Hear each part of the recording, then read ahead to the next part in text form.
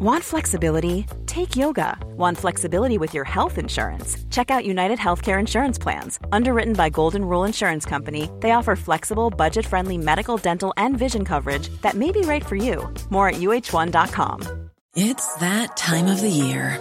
Your vacation is coming up. You can already hear the beach waves, feel the warm breeze, relax, and think about work. You really, really want it all to work out while you're away. Monday.com gives you and the team that peace of mind. When all work is on one platform and everyone's in sync, things just flow. Wherever you are, tap the banner to go to Monday.com.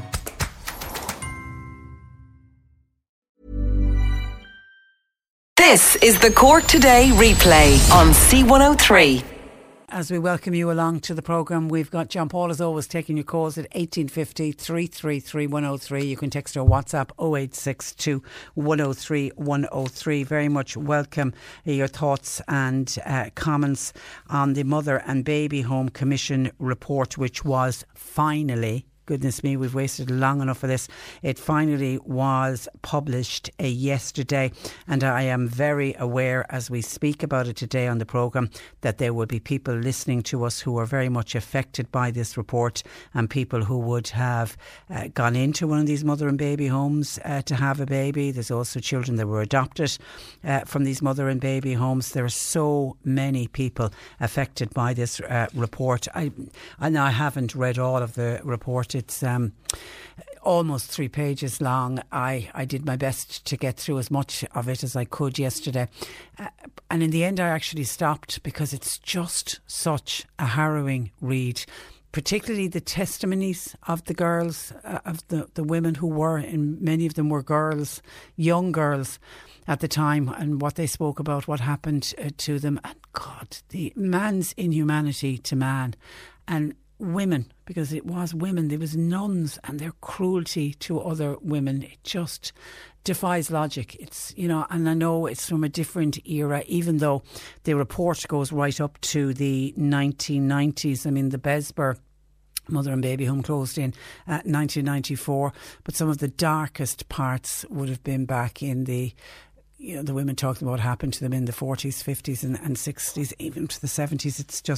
It's shocking. I want to say congratulations to everybody involved in the Cork Examiner, because their front page today would just stop you in your tracks. I saw a screen grab of it last night online, but it's to see it in the flesh. It's to actually pick up the paper this morning and see it. I mean, you know, the Irish Examiner with the long format, it's a big paper, and what they have done on their front page is they have reproduced the 923 babies who died in Besburr from when it was opened in the 20s right through to the 90s, and just in the middle they just say may they rest in peace.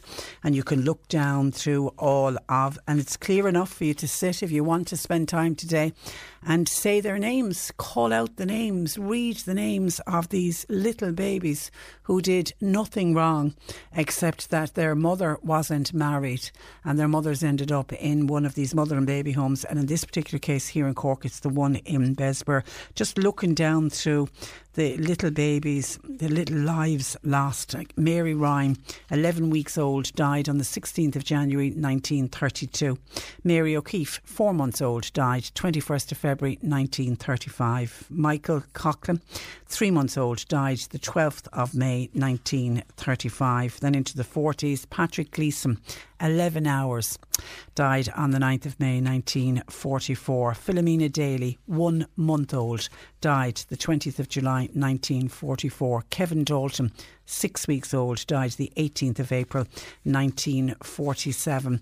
And into the 50s, Kevin Kelleher, 15 hours, died on the 12th of May 1957. Joseph Finn, 2 days old, died on the 26th of March 1959. And on the list goes up into the 70s. And what changes when you get into the 70s is you don't get the full names of the little babies. You get like John Kevin G, 1 day, 20 hours and 35 minutes. And that incredible detail, died 29th of April 1975. Fergal M, 8 months old, died on the 16th of January 1978. And then up into the 80s, Barry K, 4 months old, died on the 3rd of April 1983. And then into the 90s, Paula M., 1 year, 2 months, died on the 28th of January in Besburr in 1990. And the last baby to be registered as having died at Besburr was Zoe B. She was 2 days old and she died on the 10th of August 1994. My goodness, it's just, as I say, the Examiner decided to reproduce all of those names just in memory of those little babies who died, and they're just the ones who died in Besburr, because we know the Commission of Investigation found around 9,000 children would have died in mother and baby homes. And you break that down, that's 15% of all of the children who were born in these mother and baby homes. 15% of them died. The report says that the very high mortality rates in these homes in general were known to local and national authorities at the time and were recorded in official publications. So people can't say we didn't know what was going on. I mean, with a lot of the industrial schools, people said we knew there was an industrial school in our town, but we never knew the cruelty that was going on. Same with the Magdalene laundries. People at the time defended it, saying we knew that there was these laundries, we knew that the nuns were running them, we never knew the cruelty was going on, we never realised that these women were working in there and that they were not being paid. The same can't be said about the mother and baby homes. Locally and nationally, they knew what was going on. The death rate among illegitimate, I just hate that word, the death rate among illegitimate children was always considerably higher than among legitimate children, but it was higher still in mother and baby homes. And nobody decided to stand up and say, why is this happening, and make this stop. It gave the example that the death rate among infants in mother and baby homes was almost twice that of the national average for legitimate children, and that was just in the years from 1945 to 1946. And when you look at Besburr, which I suppose is the one we focus on the most, and I know certainly when I went to look at the report yesterday, it was Besburr where I went to try to get as much information as I could. It was opened in 1922 and it remained open until 1998. During that time, 9,768 women went into Besburr, and the length of their stay varied. They talk about the living conditions. Up until the 1970s, they were described as basic, but they were better than the county homes. I mean, you think the mother and baby homes were bad, the county homes were even worse. But after the 70s, Besburr, the conditions did improve. And then when you look at the infant deaths, the 923 whose names are in front of the Irish Examiner today, in 1934, the highest recorded infant mortality rate in mother and baby homes was in Besburr in that year. And in 1943, 3 out of every 4 children born in Besburr died. Just think about that. In 1 year, 1943, 3 out of every 4 children died that year. And then, of course, the burials, which is the big shame when it comes to Besburr. They failed to keep a register, and the burial location of the majority of children still to this day are unknown. Now, the Taoiseach has called on the religious orders associated with the mother and baby home to make a financial contribution to, we know there's going to be a redress scheme for the survivors. The Commission of Investigation into Mother and Baby Homes report, it's also been sent to the Director of Public Prosecutions for a review. And I know that Joan Burton, the former Taoiseach Joan Burton, she was born in a mother and baby home. She actually was one, she reckons she was one of the children that was due to go to either America or Canada, because she has from her file a passport and a visa for America and for Canada. Now, something happened and she wasn't adopted to either America or to Canada, and as she says herself, she was very blessed and very lucky that she ended up with the Burtons, who were her adoptive family, and she had a lovely life with them. But she came out even before the report came out and said, because we now know that when you look into this report, there was girls, little girls as young as 12 ended up in these mother and baby homes, but there was a percentage under the age of 18, and the Gardaí were never involved at the time. So there are questions, there are certainly questions to be asked, and it'll be interesting to see what the Director of Public Prosecution makes of it. It's been sent, as I say, for a review. Speaking yesterday at the launch of the report, the Taoiseach said the Gardaí could obviously pursue some of the issues outlined in the Commission's investigation, even though obviously there's a significant lapse of time. He specifically highlighted that many of the women in the homes were under the age of consent when they became pregnant. The Taoiseach will today make a state apology in the Dáil to the survivors of the mother and baby homes. Yesterday, Micheál Martin said the investigation into the 18 institutions for unmarried mothers opened up a window to the deeply misogynistic culture in Ireland, where there was serious systemic discrimination against women. And he said, we did this to ourselves as a society. We treated women exceptionally badly. We treated children exceptionally badly. And of course, remember, this investigation has taken 5 years to get us to where we are now with the final publication yesterday. It was led by Justice Yvonne Murray. She found the responsibility for the harsh treatment endured by these women. She says it rests mainly with the fathers of their children and their own immediate family, but she does say it was also supported by the state and by the church. The report details how 57,000 children were born in mother and baby homes, and of the 57,000 children, 9,000 died while in the care of the nuns. And at least 1,638 children from the homes investigated were put up for international adoption. Now, the vast majority of them did end up in the US. The report includes allegations that significant money was exchanged between church authorities and the adoptive parents, but the Commission was unable to prove or disprove the veracity of the claim. At least 7 vaccine trials were also carried out in the homes without any consent. But I know on the money side of it, and there seems to be no records. If there was records, they've been destroyed. But there's a lot of evidence to show, or anecdotal evidence to show, that the very wealthy Americans were almost buying the children from the Irish adoption homes. And I know in the report, one of the women who had a baby in one of the baby homes says she remembers one of her jobs was to count money, and it was money that was foreign to her, and she now realises it was dollars and it was in tin boxes. It was just hard cash, but no questions asked. But as I say, the report says that they couldn't find out any evidence, they couldn't get anything from the nuns to prove that money did exchange hands.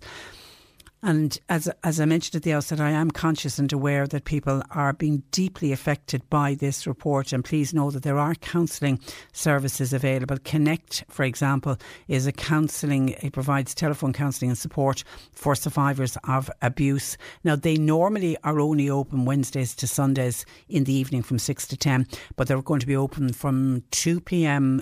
on the weekends. I don't know for how many weekends, but certainly this weekend they'll be open from 2 p.m. through until 10. And also Monday and Tuesdays they're going to open between 6 and 10, and it's a free phone number at 1-800-477-477. That's 1-800-477-477. And Bernardo's also have a special therapeutic service for adopted adults and their birth families. They have a Cork number 021 2038 005 021 2038 005.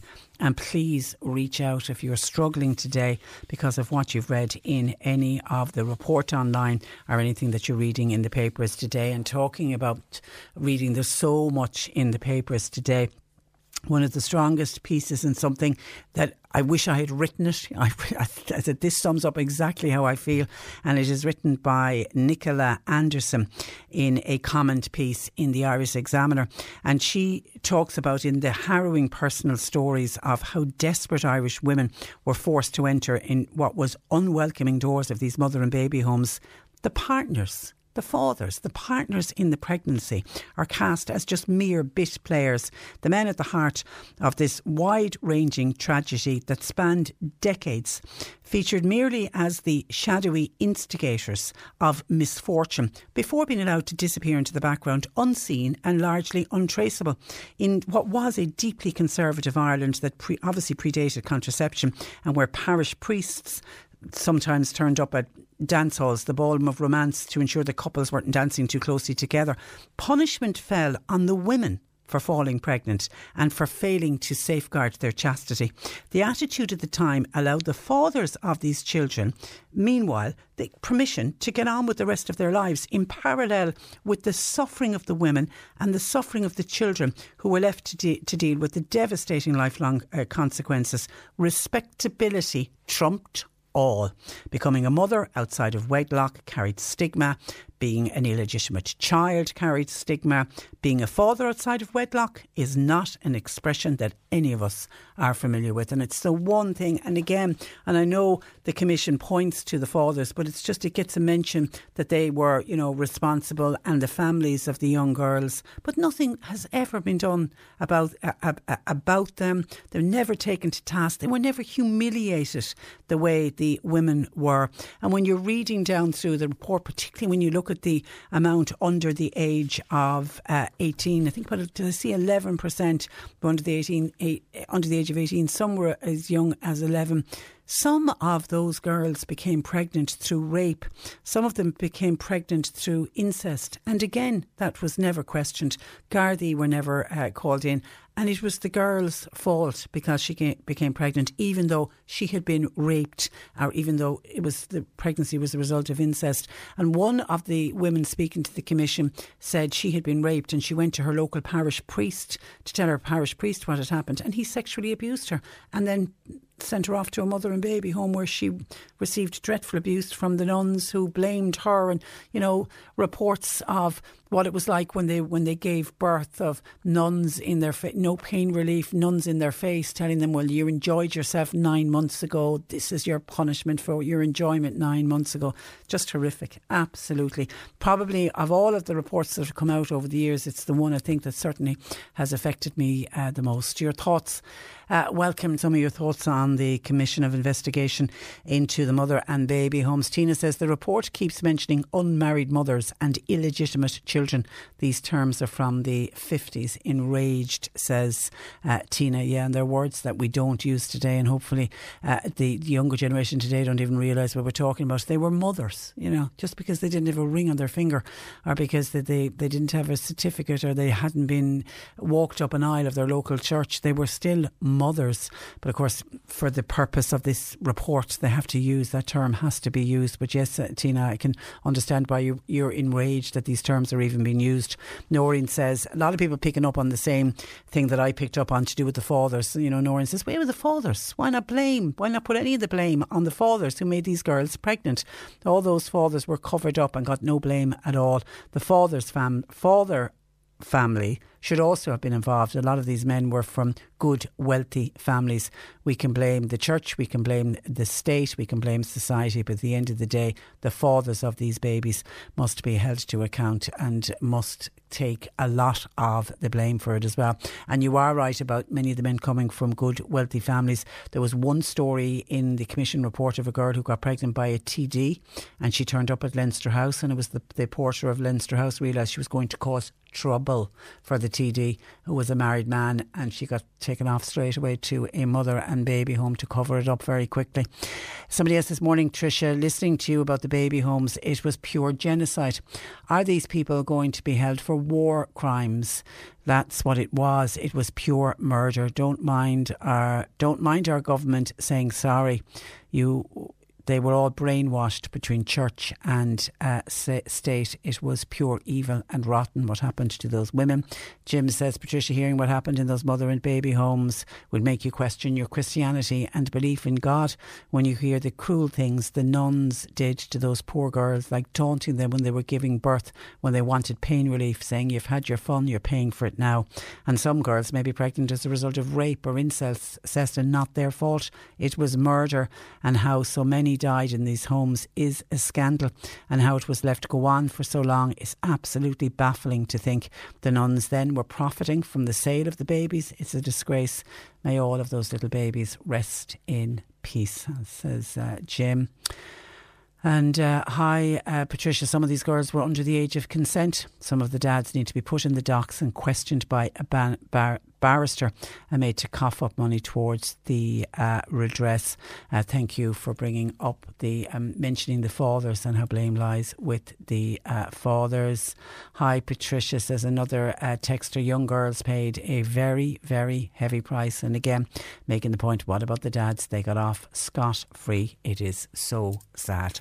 1850 333 103. It's an issue we will be returning to later on in the programme. I know in the after 11 we're going to be speaking with the wonderful Catherine Corliss, the woman who, if there could be the highest award in the land, I think Catherine Corliss should get it, the social historian, for it was because what she started to expose, what had happened in Tuam, it was because of her. We have this commission report today, so we'll speak with Catherine at about 20 past, 11 today.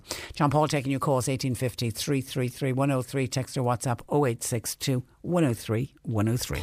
Cork Today on C103. With Macroom Motors, leading the way for Toyota hybrids. The place to order your 211 Toyota. See macroommotors.com. Now, former Lord Mayor Councillor Mick Finn has written to the Taoiseach and to the Minister for Education with an 8-point plan that he believes could bring students back into a structured learning programme during this pandemic. Independent Councillor Mick Finn joins me with his thoughts. Good morning to you, Mick.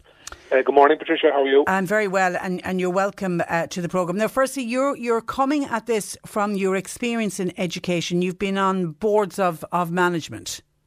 Yeah, well, I suppose more so than that, I worked with a group called the School Completion Programme for 10 years, which was working with 9 schools in the city, DEIS schools, and I worked with students, with teachers, with everyone associated with school communities. And following that then, I'm a member of 2 national school boards and 1 secondary school board. So, it's my background in education, working maybe for about 14 years in total in schools. Okay, that's where it's coming from. Now, firstly, was it the correct decision not to reopen the schools this week, do you believe?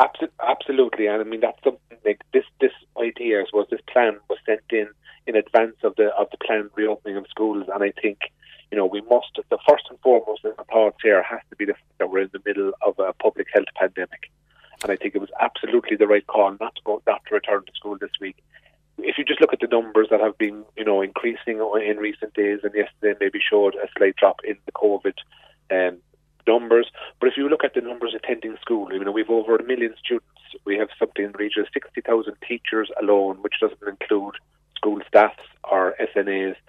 And to send that amount of people back into a system with the numbers escalating all the time, to me, would have been a huge mistake. And then it's the movement of all of those people in the morning, going to school and then coming home in the evening. Now, the government are saying that schools, they're talking about schools reopening on the 1st of February.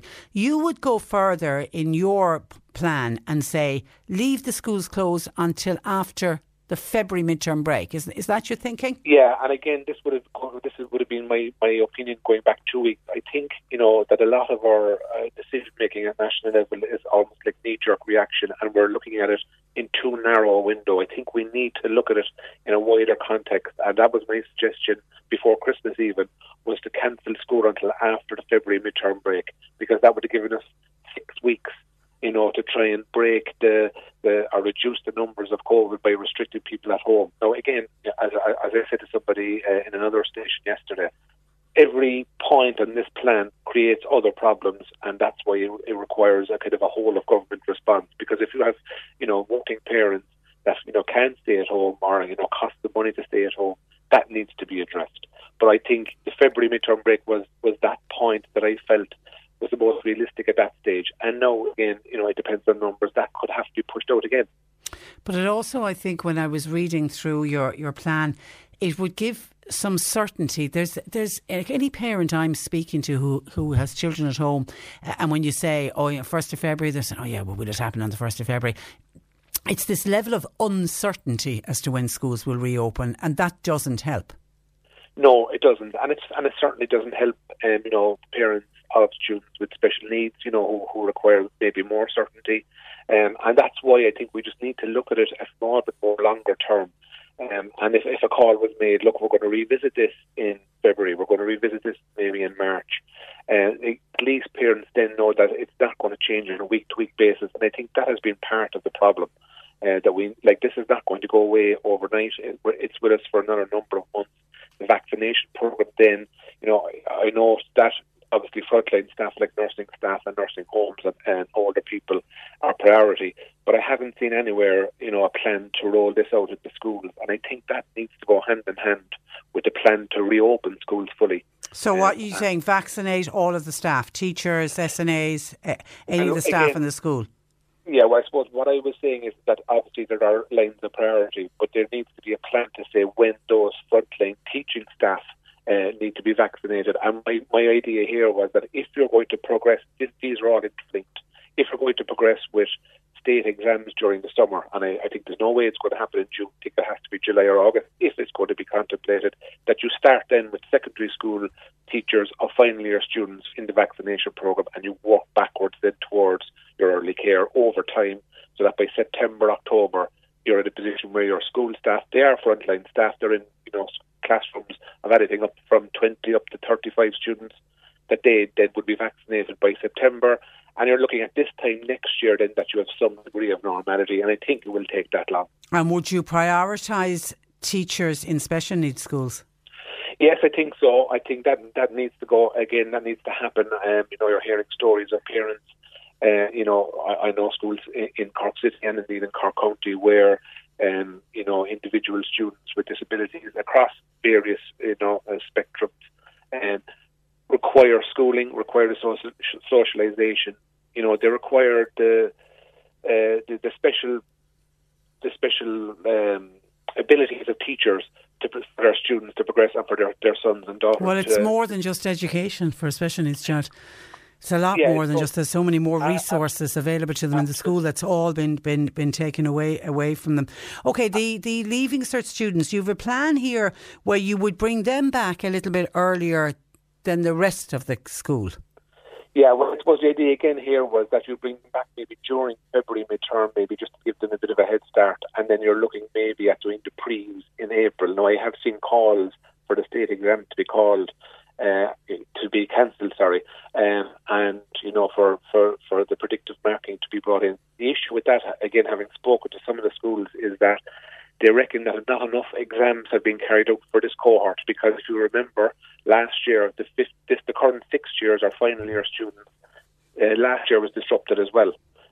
So it's a bit more difficult to do the predictive grading and predictive marking than it was for last year's. The class of 2020. Well, the class of 2020 had their mocks done when the schools closed. But they also had their fifth year done. Yeah, a full fifth year exam. Yeah. Whereas the problem with the current crop is that the fifth year was disrupted.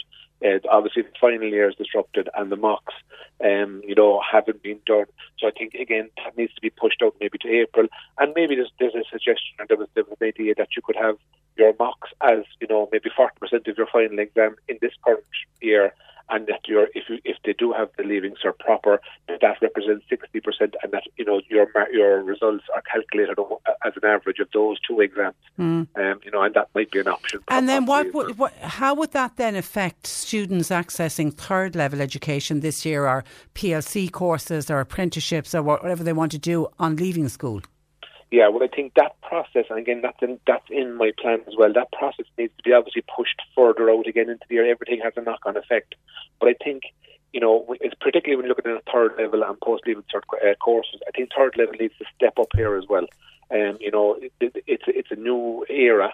It's a new climate, and I think maybe interviews for courses alongside marking maybe might need to be introduced. And again, that's a maybe more long-term solution as well. When you consider that up to 40% of first-year students in third level actually give up their courses, so a lot of the courses aren't suitable for them.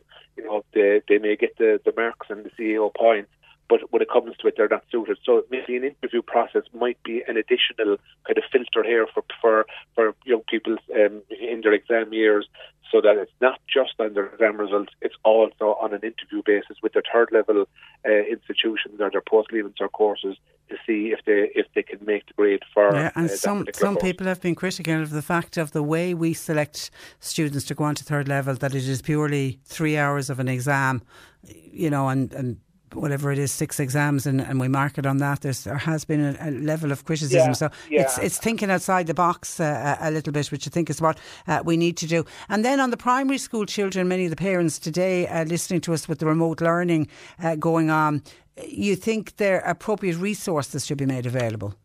Well, again, I suppose that's again in the context of parents, working parents, having to stay at home. If you're going to close the school, it's going to have a knock-on effect, and those parents need, to be resourced, to be financed to stay at home. And as I said, the Minister for Public Expenditure, Minister McGrath, has said that there are resources available for this.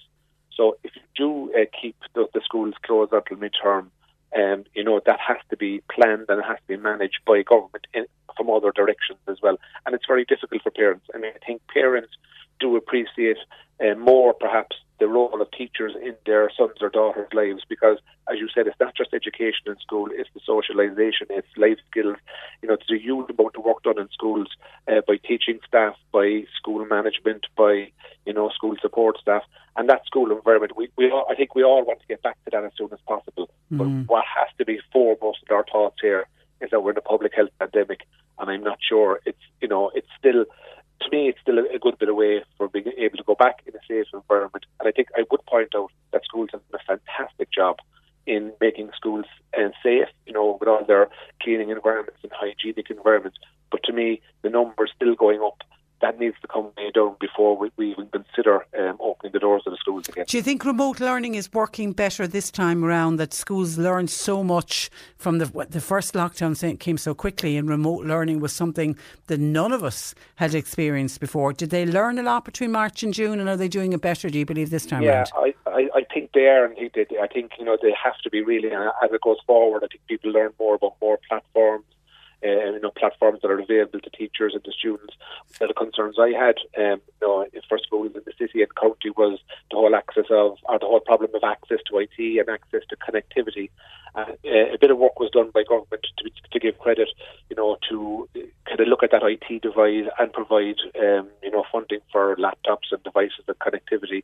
So I think that has improved. A couple of months, this time last year, we would have said this was impossible.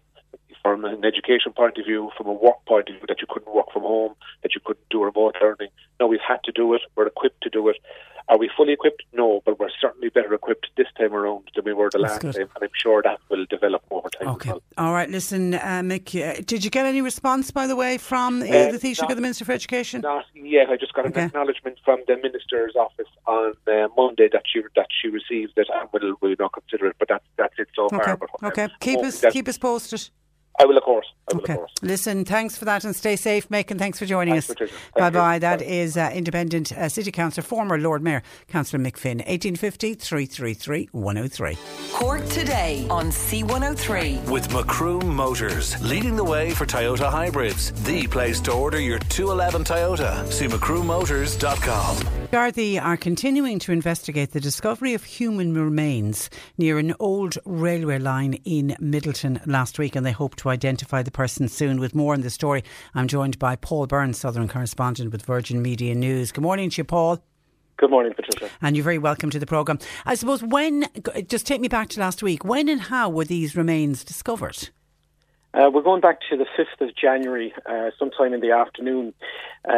Men were carrying out work on the Middleton to Youghal Greenway, and in an area very close to Dungorney, the workmen discovered a skull. Now, work stopped immediately, and these people contacted Gardaí. Gardaí then moved in and carried out a preliminary examination. At that stage, they were thinking the skull was that of a man, and obviously when Gardaí cordon off an area, rumours start to circulate and stories grow legs. So I suppose human nature being human nature, people were second guessing, and word spread like wildfire, and then names started to emerge. And of course the one name that kept emerging was that it was the body of Tina Satchwell. But Gardaí were still insisting at the time that it was a skull of a male. But because I read reports that at one stage they were thinking that it was the remains of a British soldier, maybe a black and tan. That's right, but the public were telling everybody on the street were saying that it was that of Tina Satchwell, but the initial thoughts among investigators was that it could belong to a member of the Black and Tans. But soon after the discovery then, within, say, 24 hours, they were beginning to feel that the skull was that of a woman. And on further examination, Superintendent Adrian Gamble, who's head of the East Cork Division, he launched a full investigation. They carried out further digs, and then there was a lot more of the remains were found. It was then discovered that the remains were those of a female. And at this stage, they've gathered the best part of the entire skeletal remains. Do we know, did Margaret Bolster, when she did her post-mortem, did she give any indication as to how long the body might have been there? Yeah, they also brought in experts, who would be able to tell by the soil and what have you like that, and maybe so they're thinking that the remains were there for between 1 and 5 years, and the remains are those of a woman no older than 65. So therefore, it couldn't be Tina Satchwell, because she's only in her 40s, wasn't she?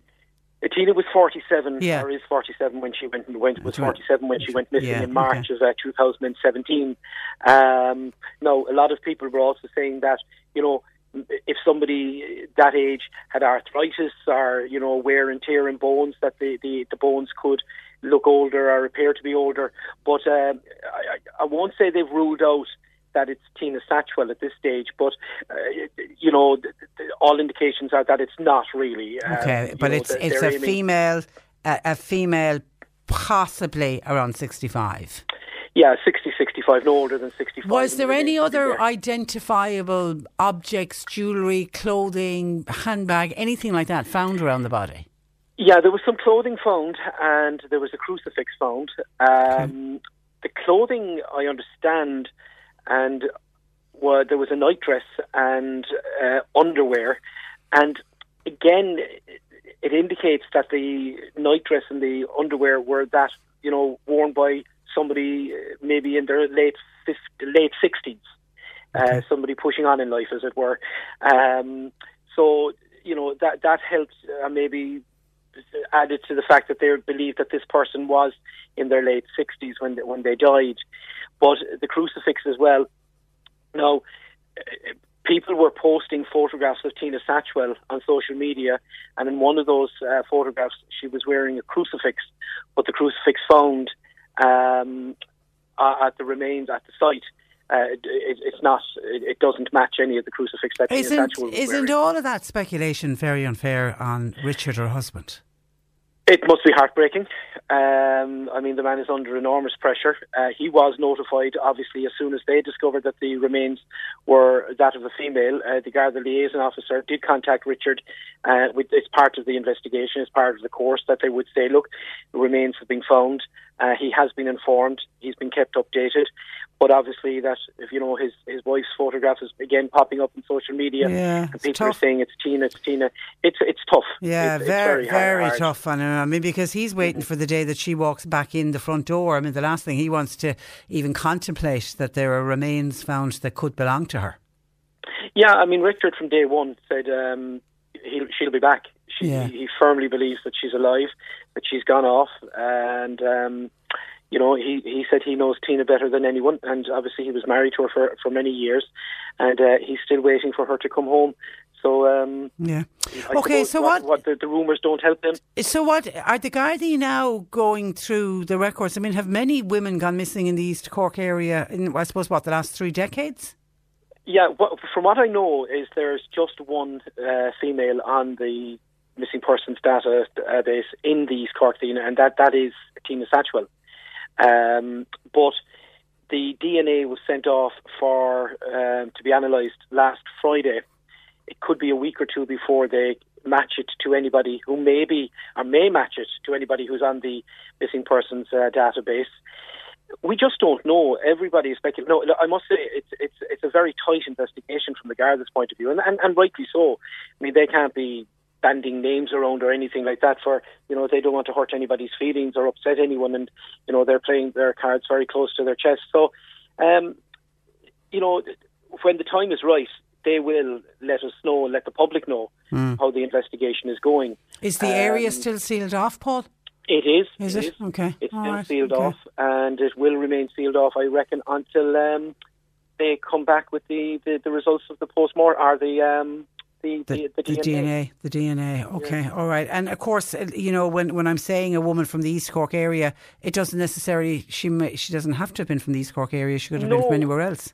No, I mean, again, people are saying, was it somebody who was, I'm just saying, was it somebody who was living rough?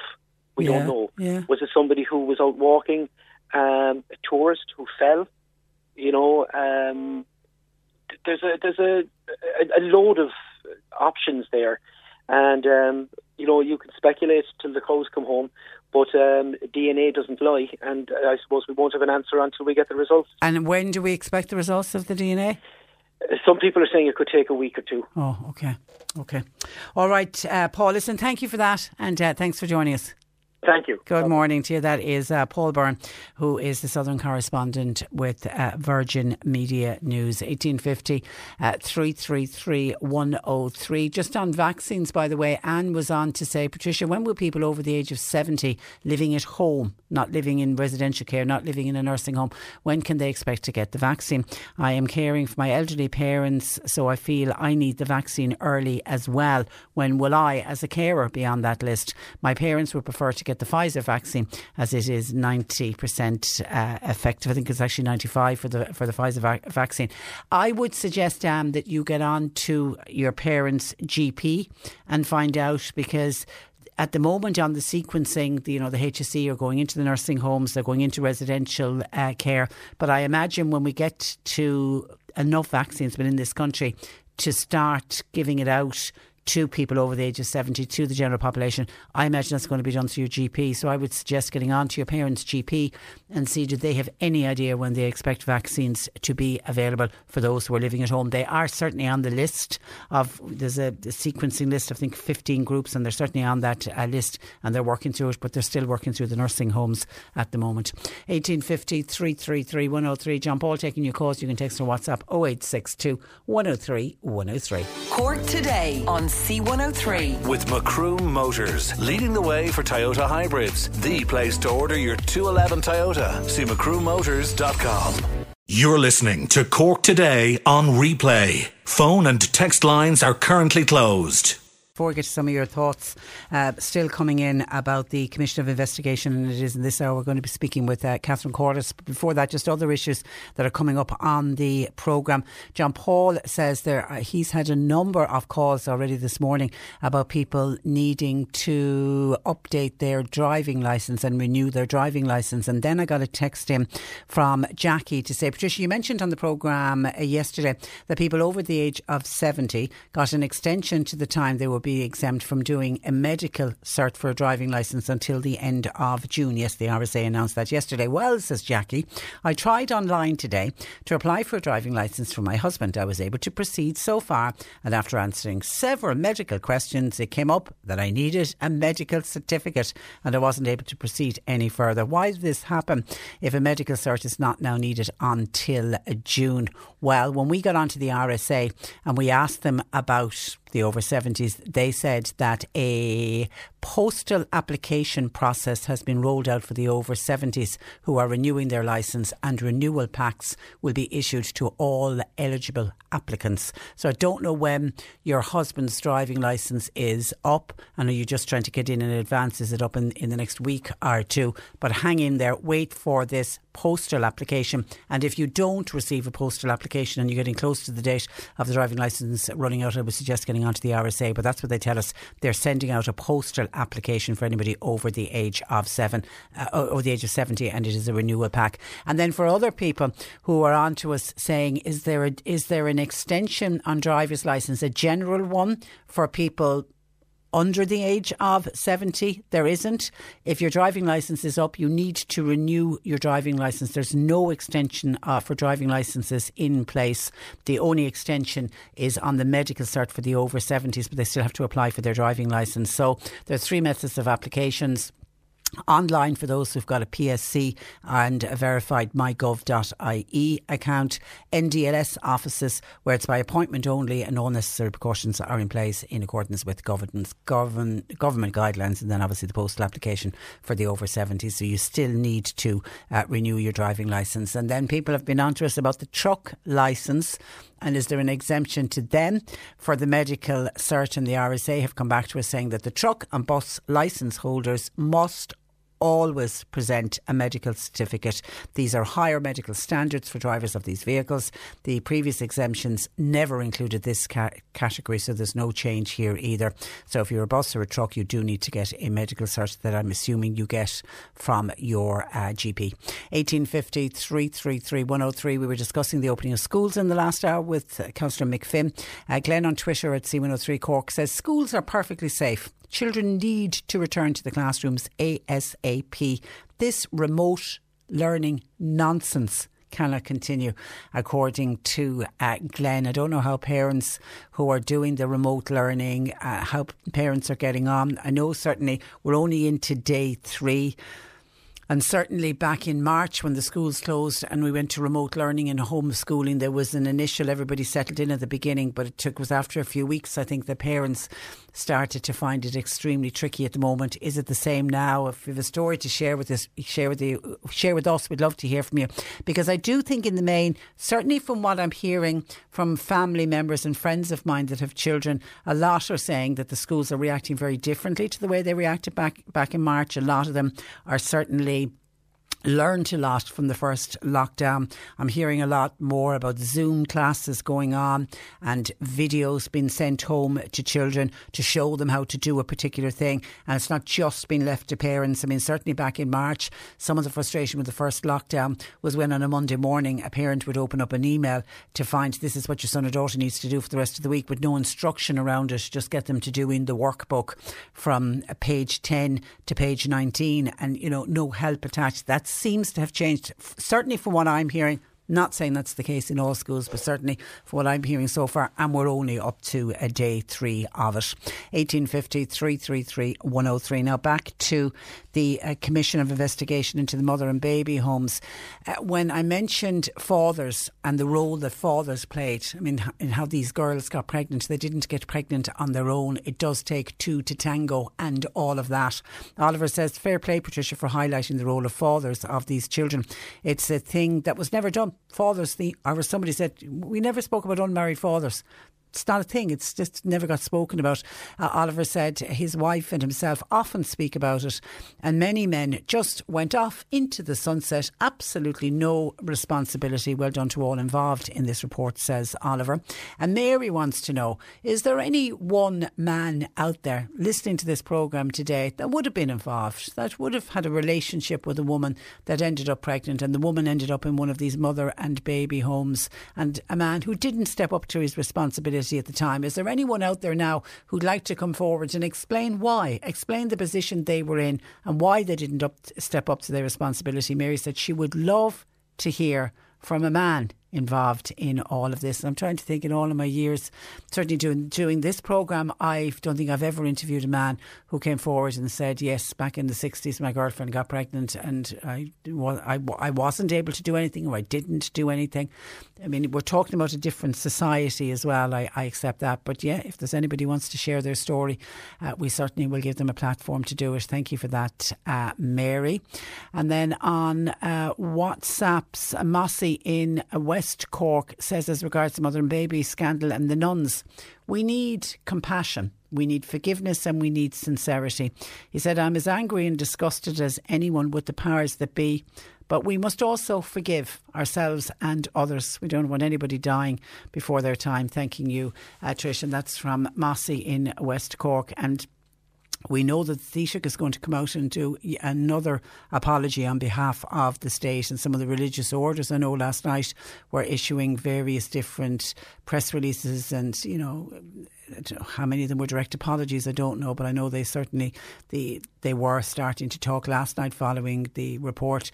But you wonder, rather than saying sorry, is asking for forgiveness, is that that what the nuns need to do? Because it's very easy and it can be blasé sometimes to say, oh yeah, of course I'm sorry, sure I shouldn't have done it, and leave it at that. But is there, as Mossy said, it's not just an apology, but it needs to be a sincere apology. But maybe, as Mossy said, asking for forgiveness. Maybe if the nuns and the church and the priests and those that were involved came out and actually asked for forgiveness.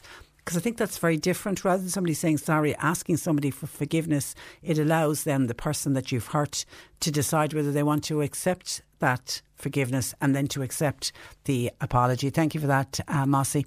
Hopefully you're staying safe. Patricia, those poor girls, is it not time to investigate? Was a crime committed? I believe that one at least had an intellectual disability. Shocking, so upsetting.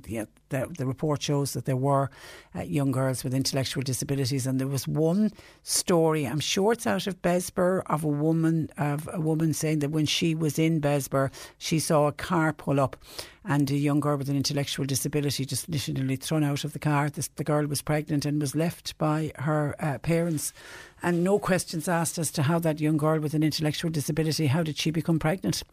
1850 333 103. Patricia, what about the women listening today who never told their family or their partners that they were pregnant? How worried must they be? I don't know if they would be worried as a result of this report. They might get some understanding of what happened to themselves and indeed to other women. And you'd love to think that that shame that was put on those women is gone and has been lifted, and that if there was a woman who hid her pregnancy, and a lot of the girls that went into the mother and baby homes over the years did hide their pregnancy, wouldn't you love to think that as a direct result of this report, because they've nothing to be ashamed of, wouldn't you love to think that some of those women, that healing will come out of this report, and maybe they will be able to talk with their families, and maybe they will be able to say to now adult sons and daughters that you have an older brother or you have an older sister, and that I gave a child up for adoption because I felt that there was nothing else that I could do. So maybe some healing can come out of it rather than somebody being worried. And I know the Adoption Rights Alliance, and we are hoping to speak with the group tomorrow on the programme, they're looking for their records to be open because so many adopted people don't know who they are, don't know where they came from. And, you know, many were adopted by wonderful families and had great lives. But there's still that sense of loss of, who am I? You know, have I any blood relative? Who do I look like? Where's my DNA? Where's, you know, medical records? Is there anything in the family that I need to know about? And just a sense of being and a sense of place, I think, as well. And I know there is a big push, and I know it was a recommendation as well in this particular report. Would be that adopted people would be allowed access to their files.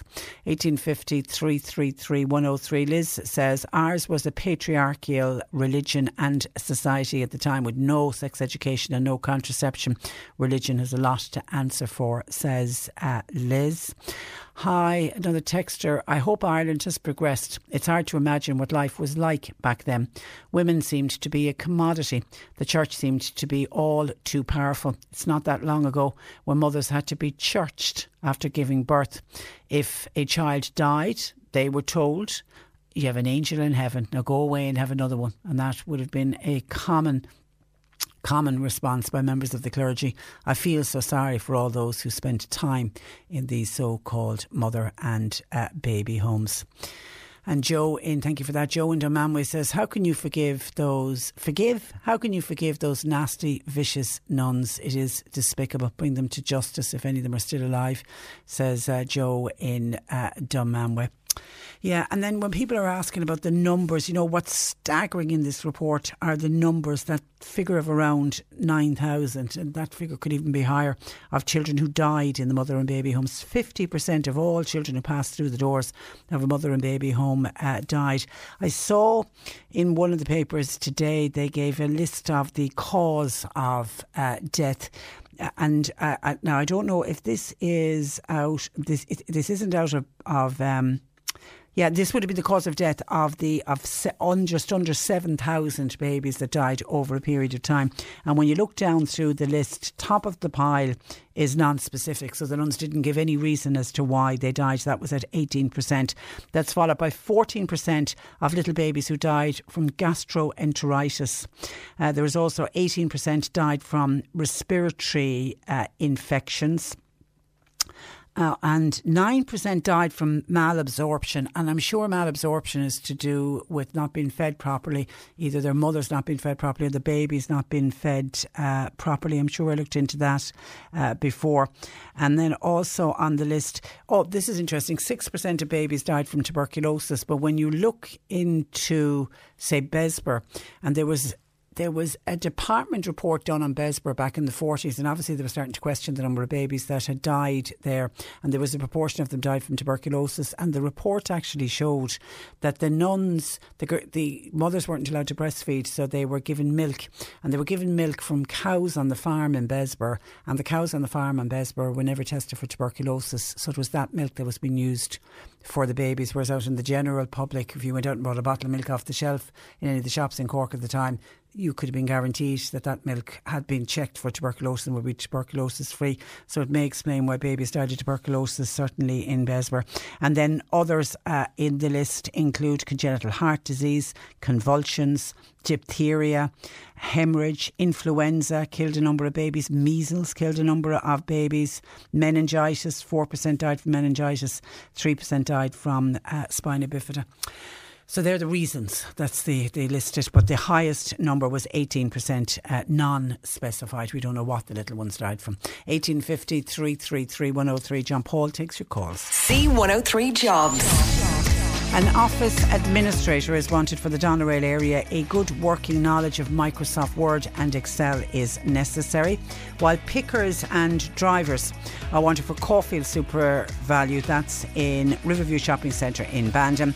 Healthcare assistant wanted for Chuck Ultra in Newmarket, and production operatives are required for fabrication and glazing factory, that's in Mallow. You'll find all the details and more job opportunities by going online now. Just go to c103.ie/jobs for more. This is C103. Cork Today on C103. With Macroom Motors, leading the way for Toyota hybrids. The place to order your 211 Toyota. See macroommotors.com. And just by the way, on vaccines, listeners, John says, thank you, John, for putting your name in your text. John says, Professor Staines said on radio yesterday that 80% of people will have been vaccinated in this country before we have, or we will need to have 80% of the population vaccinated before we have control of the virus. He also says that could take up until at least October. It is going to be a long, long year, says John. Yeah, I think the big game changer though, John, is going to be when the Oxford AstraZeneca vaccine comes on stream. We know that they've applied to the European Medicines Board for approval, because when that becomes available, that's the vaccine that GPs and your local pharmacist can administer, whereas the Pfizer one, because of the complication and the mixing of it and how it has to be stored, there's only very set places that can be administered, and it's going to be the same, not quite the same as the Moderna, but the Moderna again has to be reconstituted from the bottle and it has to be stored. I think it's about minus 20 degrees, whereas the AstraZeneca one can be given to GPs. It's a little bit like how the flu vaccine is given out, so that will be a different picture, but we've got to wait until the European Medicines Board actually passes that, John.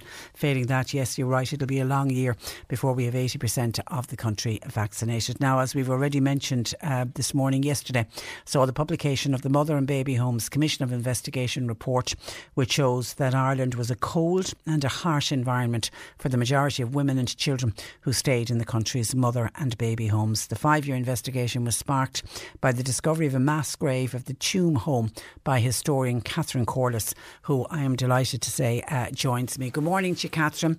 Good morning. And Catherine, can I just start by saying I was thinking of you yesterday as I was reading through the report, And this country owes you such a debt of gratitude. And I know it's been said before, but I just want to publicly say it again here now. Thank you very much indeed. I don't really look at it that way. I know you don't.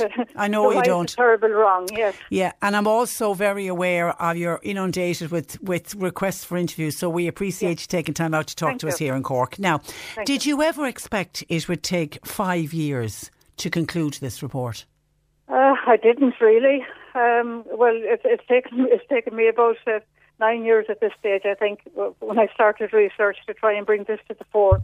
I tried to bring it out locally, what I had found out, and didn't get very far. And it was just one of those things that people wanted to forget and brush aside and kind of tell me it didn't matter. I'm always rooting it up for and let the babies rest in peace. But you see, there was so much more to this story, and there was so much that wasn't right and so much suffering.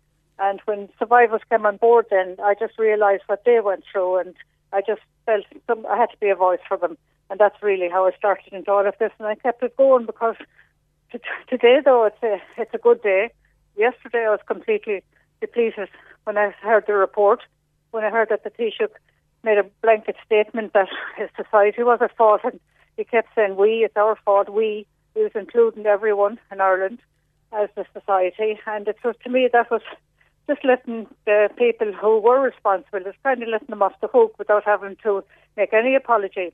But just a while ago there, I was delighted to hear that the Bon Secours sisters actually came out of the statement and they apologised profusely, and they admitted that they took part in what was wrong, and that they were part of the illegal, the burials that we know now were illegal, and that means quite a lot. It's a great healing for the people that I've been dealing with. That's the one thing they've been asking for all along, that the church and the state and the religious would make an apology.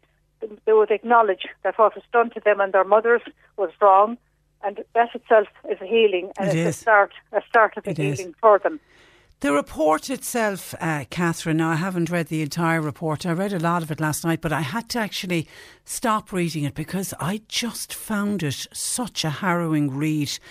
I know. Particularly the girls, and even though they were women who went to the commission, but in my head reading it, they were girls in many cases. All I could see was young girls telling these stories. Yes. It's harrowing, some of the stories. It's terrible. I mean, it was hard for them to go in and give their story in the first place, and to recall and recount everything that they had been through and all the shame and all the hurt and pain. It was hard on them, and trying to recall exactly. And it was a bit disheartening for them at the time then that they weren't even allowed to get a print or a taped copy of their account to the people there. And a lot of them thought that they were going to be heard by the judge and by the team. But instead of that, they were in a room with people who took their account and taped. And I don't know how qualified these people were that took on those statements. But that was a disappointment to them, and they just felt again that they were being sidetracked. So yesterday, then again, it was a hard day for them because they were very, very disappointed with the Taoiseach's remarks and Roderick O'Gorman's remarks, and it just, well, today is a better day for everyone. That's all I can say. I mean, I don't know. Have you read the entire report? Have you had time? Oh gosh, no, I haven't time because I've been on the phone most of the time. Any parts of it that you have read, has any of it shocked you, or is this everything that you already knew? Well, people ask me that, all right. How do I manage? How do I listen to people with their stories? How do I take all this sorrow and hurt and pain on board, listening to people and trying to help them? But I suppose the way I looked at it is, if this person is hurt, and if I can do anything at all to alleviate that hurt, that's where my focus was, and that's the way I managed all those years from the terrible evidence I came across, and I just had to focus on what I could do, and that's how I managed it. And yet, while you are very much about helping the living, you certainly don't want to forget those that have died. You don't want to forget those babies. Oh my goodness, no. I mean to say that's paramount too, and I kept emphasising that they're innocent, part that I was being told that it wasn't a sewage tank, and it is. It's the chambers of a sewage tank. That's where they are, the poor little things, and they're all over the place. And it was just the idea that these babies, a lot of them didn't have to die. The Bonskors were, after all, a nursing congregation. They were registered nurses, and good God Almighty, so many babies died that just from little simple things. I know there was no penicillin at the time. I've been told that over and over again. But there was, a bit of hygiene and a bit of care would have saved a lot of those babies. And that was, I couldn't bear the thought of all those babies dying on their own and dying in dire circumstances and then being discarded in their death. And I think I just have to keep fighting for justice for them. And hopefully that will come soon, that they will be exhumed, DNA tested and reburied decently. And actually the Tuam site, the one that kicked it all off for you. Yeah. I think people will be shocked to hear that. Nothing's been done to that site since. Absolutely nothing. Back in 2017, I really thought when it was discovered through carbon dating that, yes, these remains were belonging to the Tuam Home era. I really thought everything would start happening after that. I thought, my work was done. But instead of that, I had to keep fighting and keep with the media and keep the story out there. And that's the only reason I do it, just to keep the story alive. And, you know what I mean? I thought there was no notice taken. What happened was, after the test excavations and everything was discovered, what they did was they took away the hoarding around the area. They brought back all the clay that they took off. They reseeded the grass. They left it exactly as it was before they went in to do the test excavations. Now, that to my mind was that, okay, we're going to leave this the way it is, and absolutely nothing has been done since in any shape or form. And now Minister O'Gorman tells us that legislation to take those babies out of there, that it will probably be the end of this year before that legislation is passed. Even though it was started over a year ago, it had passed cabinet stage at that time, and it was gone on to the Oireachtas. And now it's past they had to pass it through a new cabinet again in the last few weeks, and now it's going to the Oireachtas. And the name of goodness, how is it going to take a year to pass that legislation? Yeah. It's just putting things in the long finger again. It's not taking, it's just discarding them again and telling us they're not important. It's not an important issue. But and you just want those babies, a Christian burial for those babies? Absolutely, what they didn't get. We know there was no little funeral, there was no priest available, there was no priest there because there are no records. And I know myself through my research that mainly it was the caretaker on the grounds at the time. There was only one man employed there at the home, and we know with evidence that it was he that buried a lot of the babies. They used to whisper a little prayer in their ear as they put them down. That was part of his job. It was, of course, yes. Yeah, my God. Yeah. And I know here our own mother and baby home here in Besborough, huge controversy, and nobody's and this thing of, and even the Commission highlighted it, the fact that they find it very hard to believe that there's nobody within the congregation who doesn't know where some of these babies are buried. Of course they do, and I think it's absolutely terrible what the Besborough sisters have come out with, that society asked them to do this. That's the only statement they gave. That's their defence. And that is disgraceful. They will have to dig deeper and come out and apologise as well. And all anyone is asking them is, where are those babies? And I mean, how can they do that? They're religious sisters, and how can they literally tell a lie about it? So I can't understand that. I can't fathom that. On the one hand, the church preaches to us. They'll say their rosaries and they'll go to mass, and yet. The most vulnerable and the most innocent of all in Christian teaching that we are supposed to look after. So nothing adds up with the way they carried on at that time, and they must come out as well and just tell people where the babies are. Yeah. Because that's all anyone is asking. And just let Christian burial happen. And I know the former Taoiseach, Joan Burton, who of course herself was adopted, she was saying even before the report came out that this report should be sent directly to the Gardaí, given the scale of the deaths. It's gone to the DP. Did I read it's gone to the DPP? I know. I don't understand it, and it's very blasé, more or less, in the final report. I mean, surely to goodness, the Commission could have done more to ensure or just to compel the sisters to say a bit more. It's almost as if the Commission themselves were helpless in getting any information or pushing for information or insisting on information over and over again. I really think they should have dug deeper. I mean, they have a solicitor with them, and I really can't understand how they didn't just dig deeper and get the information, because I got information. They're saying there's no information there, but I have scraps of information that they said they don't have in different areas. And I mean, you can get it if you really want to. Yeah, because the report also alleges allegations that significant money exchanged hands, particularly on the international adoptions, the ones to the States. But yes, they were unable to prove or disprove the veracity of the claims. Do you believe babies were sold? Of course I do. They literally were sold. That's what it was. Well, I mean, of course they were. But you see, the nuns were so smart that they called it donations. I have letters thanking adoptive parents for their very, very generous donation after a baby is adopted from Tuam. I mean, that's how they covered it. How can anyone prove or disprove that if that's what the Commission mean? My God. Yeah. Okay, so what now, Catherine, for survivors? We're expecting, is it an apology today from the Taoiseach? Well, we're getting the apology, all right, but how heartfelt will it be? An apology is grand, but it needs to be followed up as soon as possible, almost immediately, by what's he going to do about that apology. What's he apologising for? He has to make amends. He has to make sure the government make amends for what they did wrong. And, I mean, apology is a word, but it has to be followed up. Does that include proper redress? Well, whatever they need.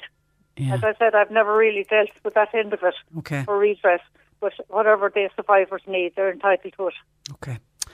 Okay, and this is not the end of the road for you then, Catherine? Well, I don't know what's next. We need to ensure that, as regards Tuam and the burials, that has to be undone. That's a priority at the moment. And now that the sisters have admitted that it was their responsibility, I'm hoping that they might help with funding to put into that, and into the excavation and into the reinterment and DNA testing. I know they have offered something through Catherine Zappone at the time, but we need a lot more, and hopefully they will put their apology into action as well. Okay, and I can see lots of people just wanting to say well done to you. Let me sum it up with one. Fair play to Catherine Corliss for standing up and highlighting about these poor mother and babies. These girls were only children who were abused. And I think for me, Catherine, one of the ones that I didn't realise, children, and they were children as young as 12. Oh my goodness, I know. I didn't even think that was possible. I heard that coming out today. I knew in Tuam the youngest was 14, but it's horrific, a child.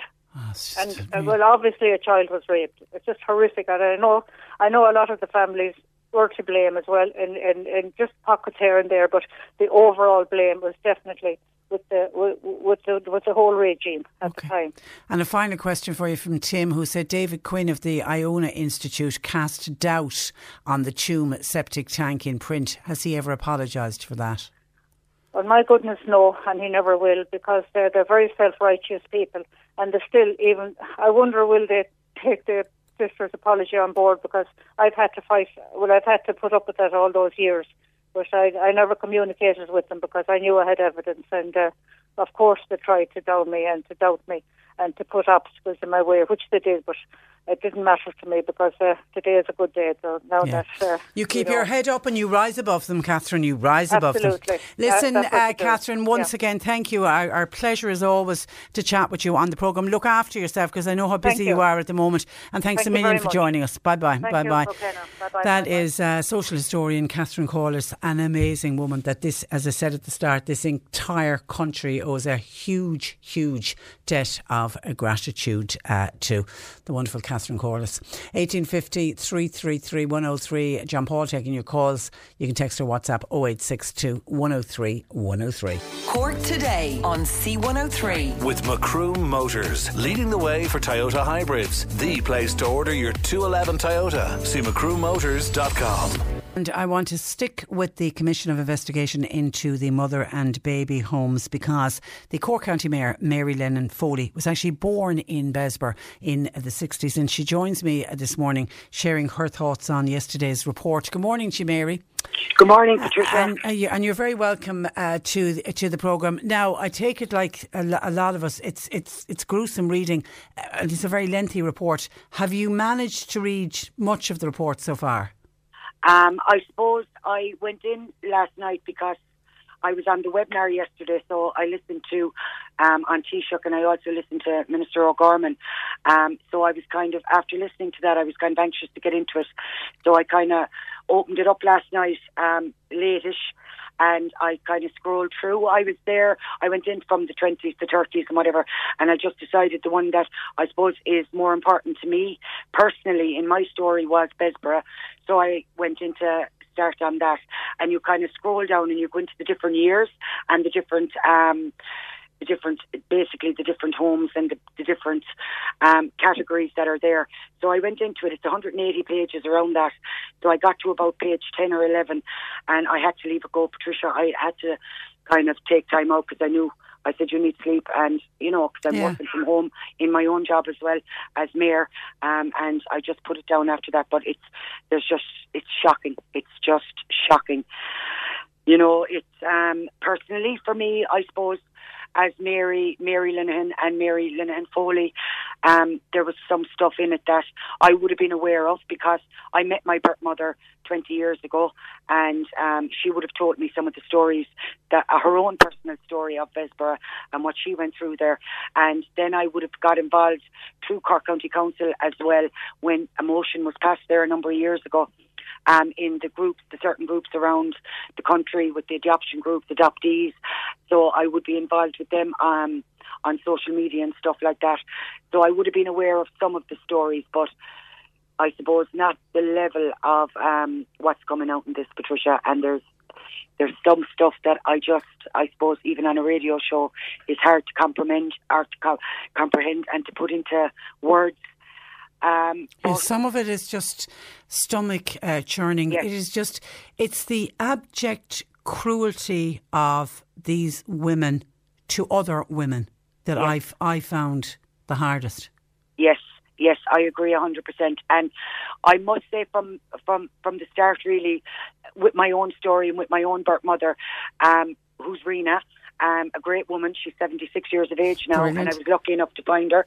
And again, I was lucky enough to have good adoptive parents in Youghal, Maureen and Paddy, who I had a good upbringing, and I was very, very lucky. One of the lucky ones. But I suppose from my own personal story, how anyone could treat anybody like that is just off the wall stuff. It's like now we're in 2021, and you're reading stuff and you're going, God, that's the stuff from films. That's like, it's just unbelievable, harrowing stuff, you know.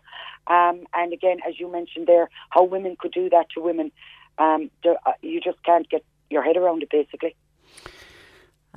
The one, if you can see any good coming out of this, I think for the younger generation to realise what Ireland was like. I think that's the one thing this report will do. But what do you personally hope can be learned from a report like this, or can we learn anything from it? I think we can, Patricia. And again, I said this morning even to my husband. I said, you know what? I said, if there's any good to come out of this, I said, now it's been spoken about. It's not under the carpet anymore. It's out there. The women are coming out and they're talking about their experiences. Adoptees are coming out and talking about their experiences as well. So if nothing else, people are now talking. Ireland is talking. Our Taoiseach is talking. The ministers are talking. And like at the end of the day, if that alone, I think, is something positive, Patricia, because if you're able to talk about something and it's not something that we're ashamed of, even though we are, you can get some type of closure. But in saying that, the apology from An Taoiseach yesterday, I welcome an apology from anyone. I was rare to do that. If somebody apologises to me, Patricia, I take their apology, because sometimes apologies are hard to get.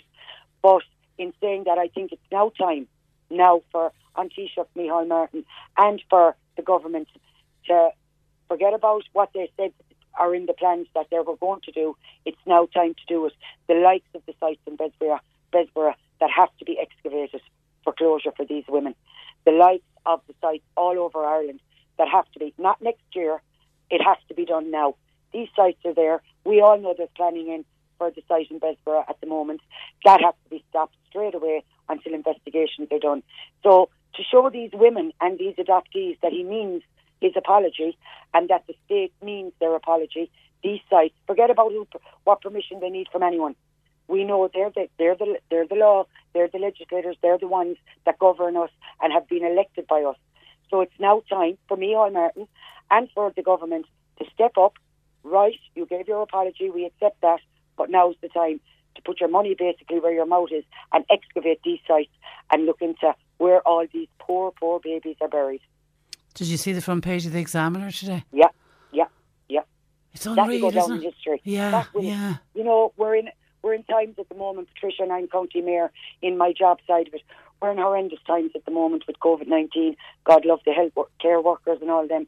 But this, again, is another doom and a gloom yesterday. And even today, people are feeling it. My phone is hopping. There are people trying to reach out, but they are all happy that it's been spoken about.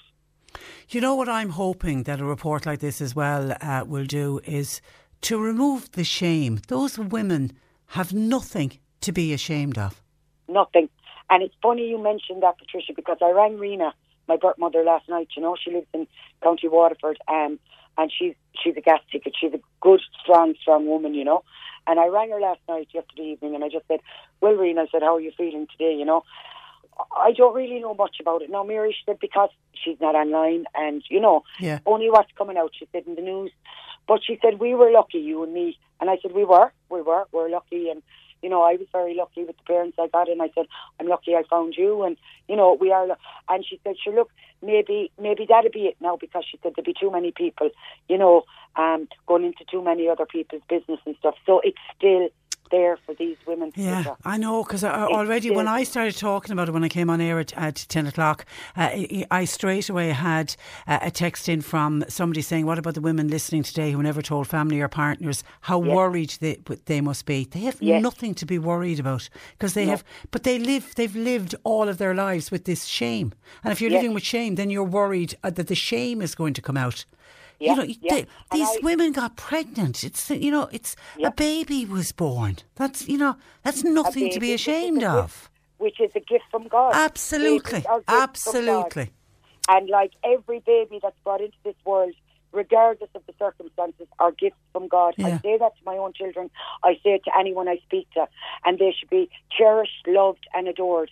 And like when you hear, and my birth mother told me, the nuns used to say to her, make the mothers breastfeed. Now, you know, Patricia, and I know, I'm a mother, I'm a grandmother. You know, when you're breastfeeding your baby, you're connecting and you've that bond, you know, and you have that connection there. Like, to breastfeed the babies would have been the cheaper option anyway, number one, if you think about it. But then she told her, go into the city for a few jobs. They used to run errands, the girls used to, and come back out and your baby's gone. Is that what happened to your mother? That's what happened to my mother, and she got mastitis afterwards, and she got quite sick because of this. And she was told, go into the room, have a little cry, and you'll get over it. And how long would she have been in Bessborough with you? She stayed. She got a job, and she said this. She always says this. She was lucky the job, or the unpaid job that she got. She worked in the nursery above there, and she loved babies and loved working in the nursery. And she stayed there for months after I was gone. I was born in July, and I was gone by the end of August. And so a month was a month on. But she was there for seven and a half, nearly 8 months in total from the time she went in. And that was it until you tracked her down. You'd know. And we've open adoptions now, the few adoptions that are there, where there was nothing like that. There was no communication, no photographs, no nothing. nothing. And I wrote to the Sacred Heart Adoption Society on the 2nd of November 95, and I got a letter back saying, about my details. And I actually found the letter while I went looking for it last night, because I knew I had it. And what it says in it, it told me my birth mother was admitted to Bessborough in March 66. Her name was given as Catherine. You were born on the 22nd of July 66 at 12:10.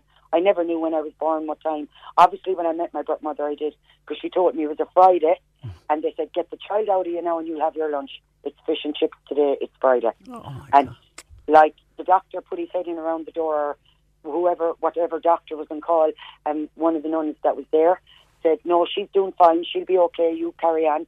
And she said, come on now, Catherine, get that baby out and you'll be able to have your lunch today, So it told me that I was full term, normal delivery. That was it.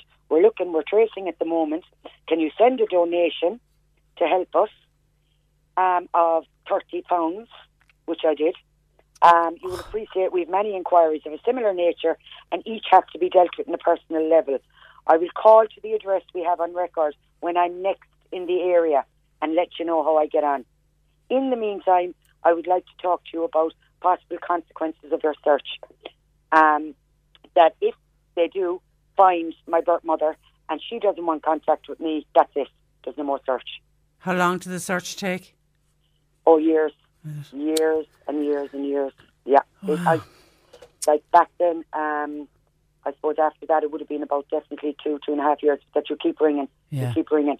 But like I found these documents last night that I knew I had put them away, and I've met Rena, so my story's a good story. Yeah, you've had a happy ending. But some of them haven't. Some of them haven't. But some of them haven't. But the obstacles that are there need to be removed. Yeah. They need to open these files.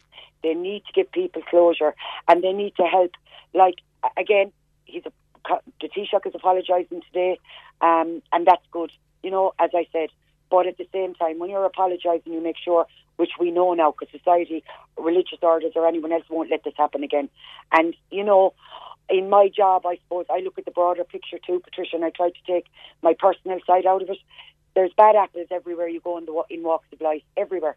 I would be a Catholic, I would be a churchgoer, I would have my faith, and I still have my faith because I was brought up that way. But back then, like there is in every walk of society, you have bad apples and then you have the good apples. Yeah, you're right. You're right. Listen, your birth mum, Rena, and your adoptive parents, Maureen and Paddy, can be very proud of you. You're a mighty woman. Long may you continue. And thanks a million for taking time out to talk to us today. Thank you very much. God bless. Take care. That is the Mayor of County Cork, the wonderful Mary Lenihan Foley.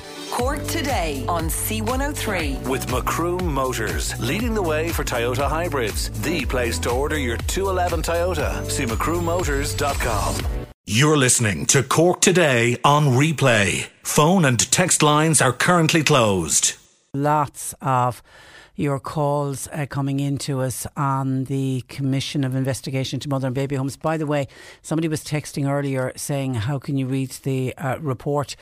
If you go on to gov.ie and then click on publications, and you'll find the final report of the Commission of Investigation to Mother and Baby Homes, and you can download it there. I'll just let you know it is almost 3,000 pages long. And it is quite a harrowing read, but it's available. Just go to gov.ie, and then when you get onto the opening page of gov.ie, just click on publications. Eddie, this is back to the Commission. Not all nuns were bad, said Eddie. A generation of nuns did not understand what went on at the time. Many were thrown into convents and saw these women coming in and saw these women having babies, knowing that they would never be able to have babies themselves, and for that reason they took it out on some of these girls. There was forced vocations, is what Eddie is talking about. There was families who loved the idea of having a priest or a nun, the vocation, whether they had a vocation or not. Now, some people had genuine vocations, but not everybody did. And he said he's not condoning what happened in any way, but he said it might be an explanation as to why some of these nuns seem to be so vicious to some of the girls. Could it have been that they never really had a true vocation and they never should have been in the convent in the first place? It is very possible. Eddie, thank you for that. Maria said, did anybody read the book The Light in the Window? It was about Bessborough. It highlighted what happened there. The lady who wrote, I can't remember that lady's name because I interviewed her. She was she worked as a nurse, a night nurse there, and she had great kindness she tried her best to highlight what was wrong with Bessborough, but she couldn't stand up to the nuns either. Can't remember that lady's name. The other lady, she was from, wasn't she originally from North Cork, The Light in the Window? But yes, I remember the book coming out, and I remember doing an interview on it at the time. Ken in Glanmire says, I find it hard how an apology will change anything, especially apology from leaders of today. Many of the leaders of today were children at the time of what went on in Bessborough and a lot of these mother and baby homes. What will the apology mean? Well, I think it's what they do. It's all the time. Whenever there's an apology, whenever any government minister or a prime minister or a president makes an apology, they're making an apology on behalf of the entire nation and just acknowledging. I think the apology acknowledges the hurt that went on. I think that's why, but they're not personally apologising. They're apologising on behalf of the state. Colin in Buttevant, when I was mentioning the list of causes of death of the babies in the mother and baby homes, Colin says over the years he's done a lot of research into how babies died, and he said all babies, not only those in institution but across this entire country, died from similar illnesses, and this is something we just have to live with. Yeah, but hang on now, Colin, I'll pick you up on that. It was the death rate, the numbers of babies who died in the mother and baby homes. They were at one stage, they were twice the rate. You doubled your chances if you were born in a mother and baby home in some years of dying than you would if you were born out in the general community, or born in wedlock as it would have been in those days. So I don't think it's fair to say absolutely babies died in the 20s, 30s, 40s, 50s, 60s, 70s. I mean, babies, God knows, babies still die today. But the question that has to be asked is, why was there such a huge proportion of babies? 15% of all of the children that were born in mother and baby homes from the 1920s right up to the 1990s died. You can't say 15% of all babies born in this country died, because they didn't. As I say, on some of the years, twice the rate of babies, infant mortality was twice the rate inside in the mother and baby homes as was out in the general community. So no, I'm certainly not accepting that argument. Martin in Mitchelstown says the brothers in schools did awful things the same as the nuns. Yeah, but I think you're talking about industrial schools, and what happened in normal schools. What we're talking about today is something extremely different. But thank you for your call, Martin. Anne says on mother and baby homes, I think it's very important to find out about your parents. This is on the adopted children who just can't get information, because people could be married to their brother and sister. It could cause all kinds of problems if you don't know where you came from, if you don't know your lineage, if you don't know your roots. Hi, Patricia. No wonder people gave up going to Mass. What they did to those girls in Mallow, that was the orphanage in Mallow, was absolutely disgraceful. Another book that somebody is suggesting is Heidi said, I once read a book called Banished Babies. It shows that just after the Second World War, the trade of babies been sent to the USA. It brought in over $50 million for nuns. But the one thing was, it did save many of these babies as the death rate dropped. But it was a very, very hard read, says Heidi. 1850 333 103. Thank you. June Goulding was the name of the lady who wrote that, Light in the Window. Thank you. I knew it would come to me eventually. She was from Kanturk. She was, yeah. And I interviewed June, and just a remarkable woman. She really was incredible. Okay. So Meg says the religious sat down to lavish meals, while those that were paid to look after them were fed slops. That was the reality in some of the mother and baby homes. Tim says, more than once, a priest and a member of An Garda Síochána came to the door of a single pregnant girl and took her away. Will there be an apology from former Garda commissioners, perhaps still living? The force of law and order that had to deal with the Kerry babies, an invented part of that. And what about the ex-Garda, Magella Moynihan, and the male Garda who fathered the child? He got away scot-free. That's a really good example, actually, of how, when so many people are bringing up about the fathers, look what happened to Magella Moynihan. She put out a brilliant book before Christmas as well. Were the Gardaí complicit in kidnap or worse, says Tim? Well, it seems the report has gone to the DPP. Let's see what the DPP comes back with. Someone else says, so sad listening to some of the mothers today. Just wondering, did the fathers of these babies ever apologise to those women? Were they ever held accountable. It was their baby too. It was the poor woman who suffered all on their own. Ger says there should be an apology made at every mass in the country for the part that the church played in this scandal. Now that the report is out, it's an atrocity, said Ger. We should have an apology at every mass this Sunday. Well, there's no masses this Sunday. Well, they're all online, I suppose. Yeah, you could do it online. And John and Carrigalines, that's on a different issue. That's all. Is that all the mother and baby ones it is? Okay, 1850 333 103. Just let me get to some other different issues that are coming in to us. On the driving licence, the listener says, my licence expires at the end of the month. I have an appointment next week, but because of the travel restrictions, I can't go. I have a PPS card, but do not use email, so I cannot apply online. I spent the last week phoning the number on the NDLS, but the phone seems switched off, or else they are not manned. Okay, you can travel outside of your 5k to go to your NDLS if you have an appointment like that. That's deemed an essential journey. Just bring your text message or your letter with you, whatever you have from the NDLS, to show that you have an appointment. And if you stopped, if there is a checkpoint and you stopped, you can show them that you are going. So yes, you are. You can still go. They are asking people to do it online, but obviously you're in a position that you can't do it online. So certainly, yes, if you have an appointment, you can turn up. 1850 333 103. John Paul taking your calls. You can text or WhatsApp 0862 103 103. The C103 Cork Diary. With Cork County Council. Supporting businesses, supporting communities, serving Cork. Visit corkcoco.ie. The staff of Daily Industrial Supply Company, they are hoping to collectively run, walk, cycle, hike and swim a total of 1,200 kilometres. They're doing this during the month of January, and it's an effort to raise money for the Cork Simon community. You can donate through their Just Giving page. That's the staff of Daily Industrial Supply Company. If you've got anything that you would like us to include on our community diary, please contact us. The service is free of charge, and you can email the information to info@c103.ie.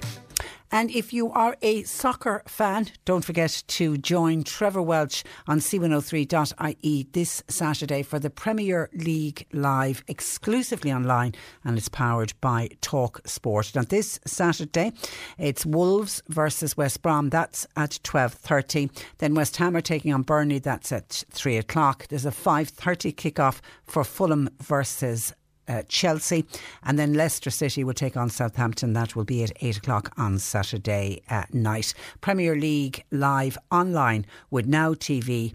Stream live Premier League action with Now TV. Sky Sports are Sports Extra Pass. Listen every Saturday on the C103 app, or you can go to c103.ie. Cork Today on C103. With Macroom Motors, leading the way for Toyota hybrids. The place to order your 211 Toyota. See macroommotors.com. Now, the massive surge in patient numbers that led to ambulances queuing up outside Letterkenny University Hospital could be replicated around the country on a regular basis.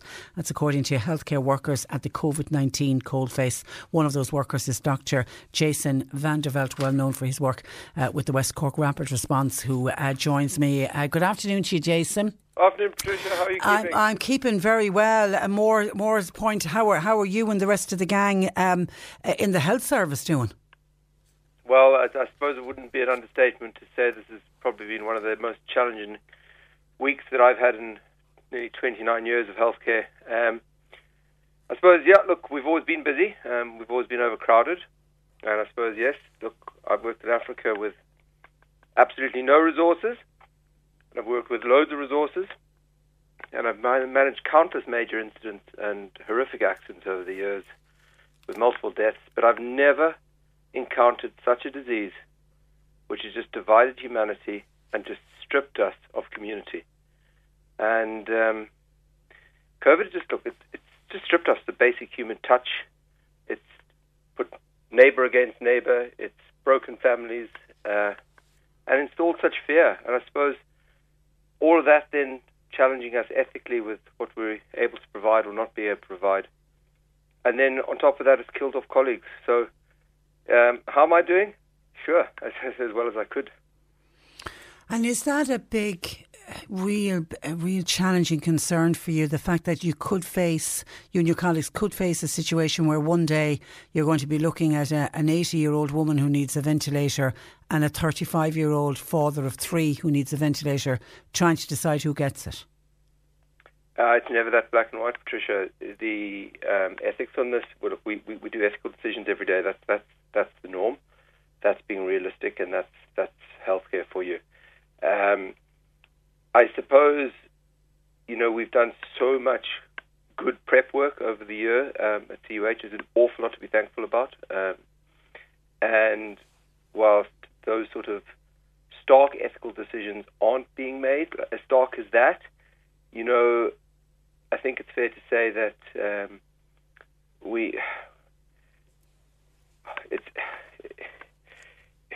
look, this disease is having somebody come to you, chatting to you, I'm not feeling great, and then within an hour is at death's door. And I suppose we've trained so many years and been so overcrowded for so long in the Irish Health Service that we're so used to making those sort of decisions that I think we're ready for it. We're okay with that. It's been logical, but we haven't got yet to that stage of that they're doing in the States, but we're very, very close to it. What condition is Cork University Hospital in today? What's the capacity like there today? No, I'm not one to know the numbers off by heart. I mean, okay. that would be somebody in management that would be able to answer that for you. But look, we're coping. And if you are sick and you need to come in, we'll be here for you. We're always here for you, and we will cope. But I mean, it's true to say that really we do need to look after each other, and we do need to get that sense of community back. And I think, Patricia, the worst part of this, as I said, is this disease challenging each other. Neighbour against neighbour, family against family, and there's so much negativity and anger at the moment and blaming. And I just feel that if we allow ourselves to dwell in all those numbers now, COVID is one. And I've always said this, look, now is the time for community. Now is really the time for community, because if you really think about it, and there's a few things that I'd like to actually not talk about the negative, Patricia, if I can. I'd like to talk about but talk to me about community and what are you saying to people? Help out neighbours or keep away from neighbours? Stay apart. We have to stay home now. We have to listen to public health advice. But just because you're staying away from your neighbour doesn't mean you can't pick up the phone. Okay. Just because you're staying away from neighbour, if you're able to go to the shops and can do the shopping, go and do the shopping. It's time to be positive. There's so much that we can be positive about. We're in such a deep, dark hole right now, but there is light. We're coming out of that. We're going to come out of this. And we're going to come out of this either strong or we're going to come out of this fighting each other. And I know which way I'd rather be. Yeah, I heard of a friend of mine who was cooking dinner and realised she'd cooked more, typical Irish. So she plated up a dinner and she popped it down the road to an elderly gentleman who lives on his own, just literally rang the doorbell and ran away. And when she was out of the gate, he opened the door and said, "There's dinner for you." And it was just such a simple, kind gesture for a man who lives on his own. Absolutely. This is a time for Mehel. Let's do what we know we do best here in County Cork. Let's look after each other. That's my own key message today. Let's stop fighting. Let's stop blaming. Let's stop, asking why and how. Look, leave that to the academics in time to come. Apportion blame with proportion blame in time to come. But right now, genuinely, we're in that hole. We need to listen to public health advice. We need to pull together, and we need to do what we're best at, which is think about community. There's lots to be positive about. I don't think people are aware that the amount of work that's gone on in CUH in the last year in terms of infrastructure, there's so much to be thankful about. We've gone to single rooms virtually. Dignity is being restored in our hospitals. We've got space to do that. We've no more trolleys because of infection control on corridors. So there's a lot to be positive. And of course, the real beacon of light, Jason, the vaccine. Well, yeah, I mean, the vaccine's there. Now, it's not that much of a panacea. We've got to get everybody vaccinated first. I think there's been about 6,000 vaccinations done to date in Cork University Hospital. So, the staff there on the vaccine side have done tremendous Trojan work. We have a long way to go with that. But we need to get back to the basics and do the basics that we know work and just look after it. Look after each other. And that's the hand washing, social distancing, the wearing of the masks. But don't forget your neighbour. Don't forget community. Don't forget your neighbours. Yeah. And come here, how are staff coping? Are they exhausted? Look, we're shattered. And I suppose one of the biggest problems is as you've heard, is so many staff have been away, and away for different reasons. Some have been sick, some have been close contacts, some are obviously looking after, their own families, and that's very difficult. We've got a lot of people who've been redeployed, thankfully. We have done a lot of organisation around the house, just in terms of elective work, which has been curtailed. Focusing now on the emergency work, which has to happen. But we are very short-staffed. But we will cope. We will look after you. There's no doubt about that. If you're sick, we're here for you, and we'll do our best for you. I suppose the one thing that's for sure is very thankful for is family, our own families. And I mean, I'm thinking about my poor wife who's looking after and homeschooling 5 children today. Well, I was going to ask, how is your lovely wife coping? Because you've got young, you've a lot of kids, and they're young as well. Yeah, no, they are. They're young. I mean, the oldest has just gone to high school. So. And how is she getting on? She's doing what she always does, and she's just amazing at it, and I just don't know how she does it. Well done. Well done. And there's a lot of women behind all the great men keeping the houses going for sure. All right, listen, Jason, I'll let you get back to work. And the West Cork Rapid Response, how are they getting on? So funnily enough, we've actually, I wouldn't have thought it, but then just looking back at raw stats, and I need a week to sit down and try and get my head around the stats at the moment, but we've actually had a busier year last year, despite the pandemic, than we had the year before. It's just that our dynamics have changed. We're not going to so many road traffic collisions and so much trauma, but we're going to a lot more medical cases. We've now, I think we're up to 30 boxes now, which are our own advanced paramedics and emergency service workers, literally from Balgooly to Iries, who are responding voluntarily as well. And their call numbers are way, way, way up. The guards are, of course, doing Trojan work, and we've been supporting them as much as we can. And they've been so phenomenally helpful in terms of community and looking after the vulnerable, responding to cardiac arrest themselves. And there's lots to be thankful for. And I think let today not focus on the doom. Look, we're in the middle of it. Let us do what we do. We can cope. We'll look after you. But please, folks, just stay home, listen to public health advice, and look after each other. Yeah, and the best thing we can do is keep out of the hospitals by staying well. And that's the best way that we can help you and the rest of the guys at CUH and indeed all of the other hospitals. Listen, stay safe, Jason. A pleasure as always to talk to you. Thanks a million. Bye-bye. That is Dr. Jason Van de Velde joining us from CUH, but of course also well known. The countless times we've interviewed him for his amazing work with the West Cork Rapid Response. 1850 333 103. Hi, Patricia. I'm on a PUP, the PUP payment. In the first lockdown I got 350. I've returned onto the PUP payment, but I'm only getting 350 now. I am wondering why.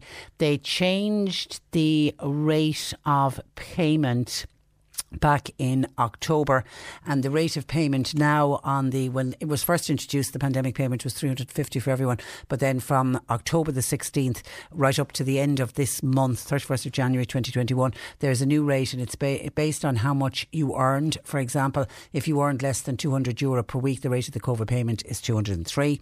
If you earn between €200 and €299.99, the rate of payment is 250. And if you earn between €300 and €399.99, the rate is €300. If you earn over €400, then you receive the €350, but that's changing again. Those rates are coming down again, but they're coming down, I think it's on the 1st of February. But that's the reason. That's the reason for it, why you are getting less this time around, which is a bit of a shock if you were expecting to get the 350 and suddenly it comes in and you're not. I can see some questions coming in for Peter Dowdall. Peter normally takes the month of January off, but he will be back with us soon answering all of your gardening questions. But just for people who are sending on gardening questions, hold off on them, please. And thank you. When I mentioned about that book, A Light in the Window, that was written about Besburr, and I said it was a midwife who worked in Besburr back in, I think it was back in the 50s, and I remembered interviewing, I just couldn't remember her name, and a number of people said it was June Goulding and she's from Kanturk. Other people are saying that her name is June Crotty, so I'm assuming one is a maiden name and one is a married name, but it was certainly June Goulding was what I knew her as when she wrote the book, and I'm sure the book Candle in the Window or Light in the Window, I'm sure it says on that written by June Goulding, but I'm assuming Crotty's either married or maiden name. But thank you, whole host of people remembering the wonderful June. 1850 333 103. John Paul taking your calls if you want to text or WhatsApp 0862 103 103. Cork Today on C103. With Macroom Motors, leading the way for Toyota hybrids. The place to order your 211 Toyota. See macroommotors.com. It's that time of the year. Your vacation is coming up. You can already hear the beach waves, feel the warm breeze, relax, and think about work. You really, really want it all to work out while you're away. Monday.com gives you and the team that peace of mind. When all work is on one platform and everyone's in sync, things just flow. Wherever you are, tap the banner to go to Monday.com. Mother's Day is around the corner. Find the perfect gift for the mom in your life with a stunning piece of jewelry from Blue Nile. From timeless pearls to dazzling gemstones, Blue Nile has something she'll adore. Need it fast? Most items can ship overnight. Plus, enjoy guaranteed free shipping and returns. Don't miss our special Mother's Day deals. Save big on the season's most beautiful trends. For a limited time, get up to 50% off by going to BlueNile.com. That's BlueNile.com. There's never been a faster or easier way to start your weight loss journey than with PlushCare. PlushCare accepts most insurance plans and gives you online access to board-certified physicians who can prescribe FDA-approved weight loss medications like Wegovy and Zepbound for those who qualify. Take charge of your health and speak with a board-certified physician about a weight loss plan that's right for you. Get started today at plushcare.com/weight-loss. That's plushcare.com/weight-loss. plushcare.com/weight-loss. This is the Cork Today replay on C103. Now, Alcohol Action Ireland, the national independent advocate for reducing alcohol harm in this country, has welcomed the legal commencement of new regulations which have been applied to some promotions that incentivise alcohol use. They came into effect on Monday of this week. Ewan McKenney is Head of Communications at Alcohol Action Ireland, and Ewan joins me. Good afternoon to you, Ewan. Hi Patricia, thanks for having me on. Well, you're very welcome. Can you just outline to us what are the main changes that have been introduced this week? So there's three aspects of these new regulations which really aim to try and, I suppose, corral or curb the incentivisation around additional alcohol purchases in the retail sector. So the first piece that people would need to understand is that, you know, where we normally accumulate loyalty points or bonus points in our multiples, that alcohol will no longer be you'll no longer be able to accumulate points on alcohol purchases for those matters, or indeed redeem those points against alcohol purchases. So it's kind of stripping away that idea that essentially alcohol is an ordinary grocery, which of course we would argue that it is not, and that's what this is endeavouring to do. Second part is that it addresses the sale and supply of alcohol products at a reduced price or free of charge on the purchase of another. And so buy one, get one free. Exactly. So, like before Christmas, we were quite upset and annoyed at the persistence across the retail sector, whereby, certainly in late November, we saw a lot of supermarkets offering slabs of beer and offering the second slab of beer at half price. So that's a classic example of just how you're incentivized to purchase a whole other set of alcohol. And of course that alcohol is consumed, and that is the difficulty. And the third point that is involved here is that those types of short-term price promotions, which are both evident in the on-trade as well as the off-trade, this would apply to, we say, restaurants and bars as well. So short-term price promotions would be prohibited. So you cannot have an offer that's like a flash offer for a couple of days around alcohol. So, these sort of, these three issues in themselves are, I suppose, modest enough in the context of what is an overall objective of trying to reduce alcohol use and the related harms.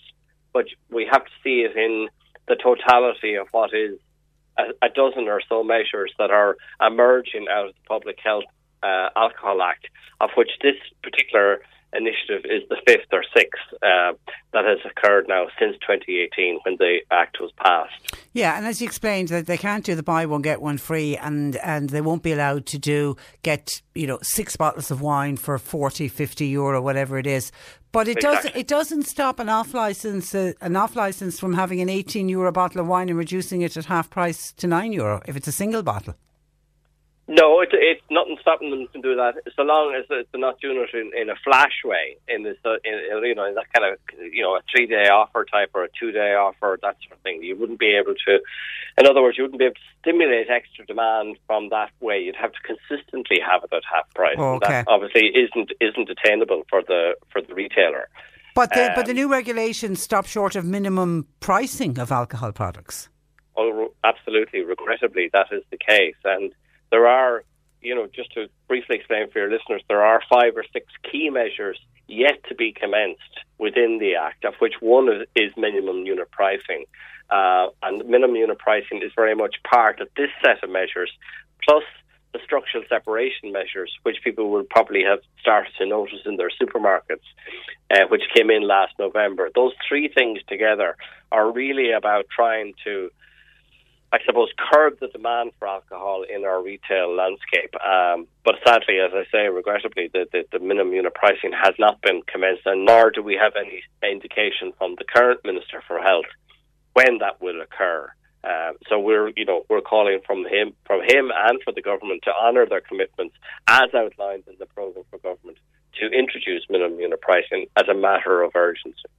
The separation, Ewan, of alcohol in supermarkets, which I think came in November, is that working well, do you believe? Well, I think there are like everything in life, there are some people who are very good at adhering to it, and sadly there are some who are not. And so it's a matter now of ensuring that the HSE environmental officers who have the authorised power under the Act to prosecute retailers who do not comply with the law. And remember, those retailers had 2 years transition period afforded them since 2018 to ensure that they got their house in order in relation to that. So they really have no excuse for that. And I think that, especially when you look at we know from the data, I just did something on this earlier today, we know that from the data of alcohol sales in the off-trade, that those particular retailers are booming. The level of sales that are going through the retailers is enormous. We've seen 40, 50, 60% increases month on month since the pandemic began.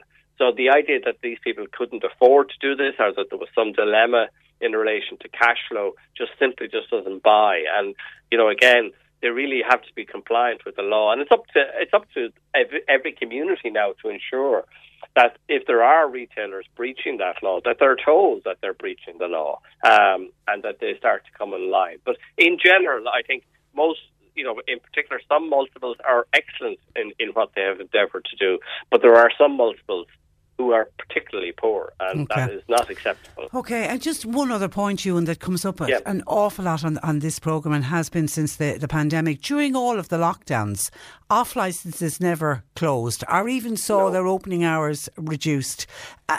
So therefore they're seen as an essential retail outlet. And a lot of the listeners to this programme are baffled by that, and I'm assuming you are too. I am baffled, and from the very beginning, like when we began to see this unbelievable surge of alcohol sales through the off-trade, essentially what people have done is they have substituted their drinking activity in the on-trade, in pubs and licensed premises. They've essentially brought all that alcohol home. And we have called, as far back as last May, we have called for two things. One is that the availability of alcohol in terms of the hours in which it would be opened, that would be curtailed. And secondly, that the volume with which alcohol is purchased would be curtailed as well. Again, you know, your listeners will be familiar that if you go into a supermarket today, you're under the law, you're only allowed to buy one packet of paracetamol. Yes, you can buy 48 litres of alcohol in several trolleys and walk out the door. So in the context of a pandemic, which is, as we know, this virus loves alcohol. The Chief Medical Officer, Tony Holohan, keeps saying has spoken several times in relation to this. Alcohol is a significant factor, the vector of the transmission of COVID, and yet we have consistently seen the government failure to do something about this. Now, obviously they have endeavoured to close the pubs, which is a mute enough point for some people, but an endeavour in relation to this and the idea that it's fueling these social gatherings, which is clearly done over Christmas, this period has proven to be reckless, I think. Okay, we'll leave it there. Ewan, no doubt we'll speak again. In the meantime, thank you for that and thanks for joining us. Tricia. Good morning to you. That is Ewan McKinney, Head of Communications at Alcohol Action Ireland, on those new regulations which came into force last Monday. And just a couple of things that we have been working on in the background that might be affecting other listeners, just to let you know, and if we get an update on it, and when we get an update, we'll bring it to you. We've had a number of calls from people who are trying to apply online for driving permit or driving licence, or to renew their licence. And if you want to do it online, you need to have a public service card. But we're very much aware that not everybody has a public service card. So Rita had contacted us with regard to her 19-year-old son. When he doesn't have a public service card, and he's trying to apply for his learner permit. When he rang the local office, they said no, they're not letting anybody into the office because of COVID-19, and you need to physically go to the office to get a public service card, because they have to take a photograph, because when you get your public service card, your little picture of yourself is on it, and you have to do that. You can't send in a picture. The picture has to be taken inside in the office, and because they're not doing that at the moment due to COVID, Rita's son is now caught. He can't apply for his learner permit. Now, we've contacted the Department of Social Welfare to find out what is the situation and see if we can get an update for Rita. But as I say, I mention it because it's not just Rita's son, there'll be others who fall into that category as well, need the public service card in order to apply or to renew a licence and don't have it. And then Maria, one of our listeners, was on, who's a resident of Milford in North Cork. She says, we've been without water since Monday morning, and here we are on Wednesday morning. Irish Water have given no warning, nor have we received any update. In my estate alone, says Maria, we've got young families, elderly residents, but first and foremost, we're living in a pandemic where we're all told we need to keep washing our hands. Also, I'm a community carer. If you could shed some light for us, gratefully appreciated. We are checking with Irish Water to find out what is going on in Milford. So for the good people of Milford, hang in there, and if hopefully we may get something back before the close of the programme. Hi, Patricia, this is on vaccinations. When is the buddy system coming in for nursing homes so that we can hang out with our loved ones? I thought both vaccinations would go hand in hand. That's from Molly. Unfortunately, Molly, that's not the case.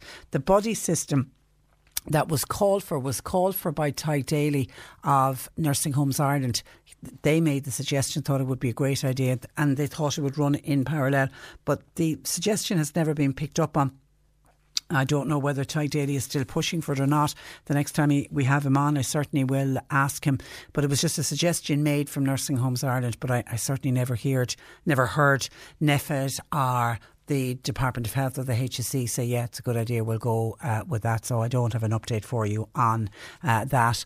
And then we had someone on about, if I can find it here.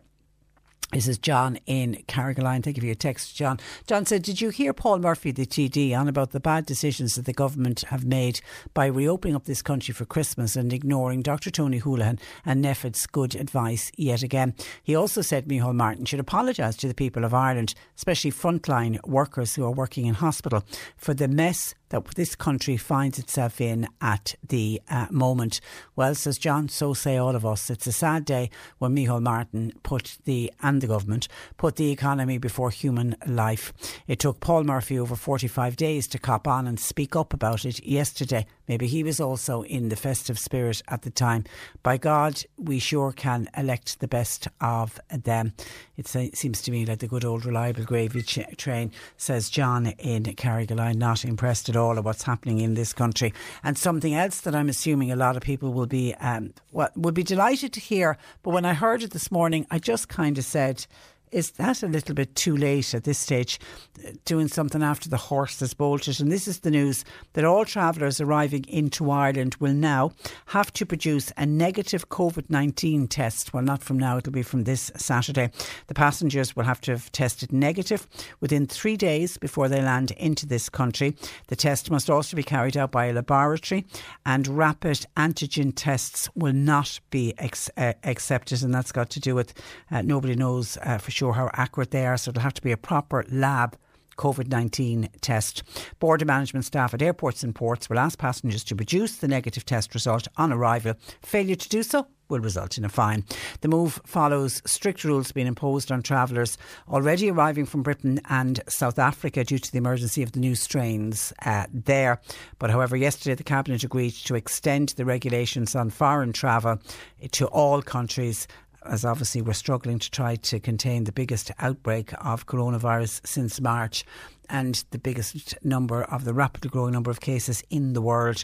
Up until now, the government have been using the EU Commission's, remember the traffic light system for international travel, but the requirement for a negative test will now supersede the EU regulations for travel. However, travellers from green and orange countries, they're still going to use the traffic light system, will not now have to restrict their movement. That's if they have a negative test with them. If you arrive from a red country, which I've got to say is most countries of the world at this stage are still red on that EU traffic light system, they'll have to restrict their movement for 5 days on arrival.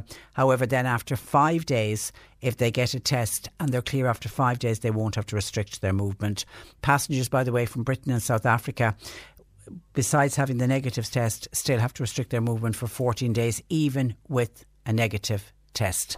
And as I say, a lot of people will be glad to see that they're finally introducing that. Better late than never.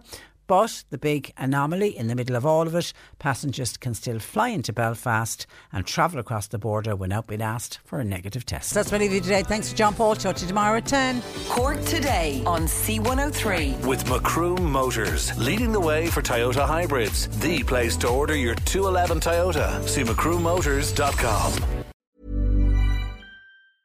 A lot can happen in the next 3 years. Like a chatbot may be your new best friend. But what won't change? Needing health insurance. United Healthcare Tri-Term Medical Plans are available for these changing times. Underwritten by Golden Rule Insurance Company, they offer budget-friendly, flexible coverage for people who are in between jobs or missed open enrollment. The plans last nearly 3 years in some states, with access to a nationwide network of doctors and hospitals. So for whatever tomorrow brings, United Healthcare Tri-Term Medical Plans may be for you. Learn more at uh1.com. Hey, it's Danny Pellegrino from Everything Iconic. Ready to upgrade your style game without blowing your budget? Check out Quince. They've got all the good stuff, shirts and polos, activewear, and fine leather goods, all at 50 to 80% less than other high-end brands. And the best part?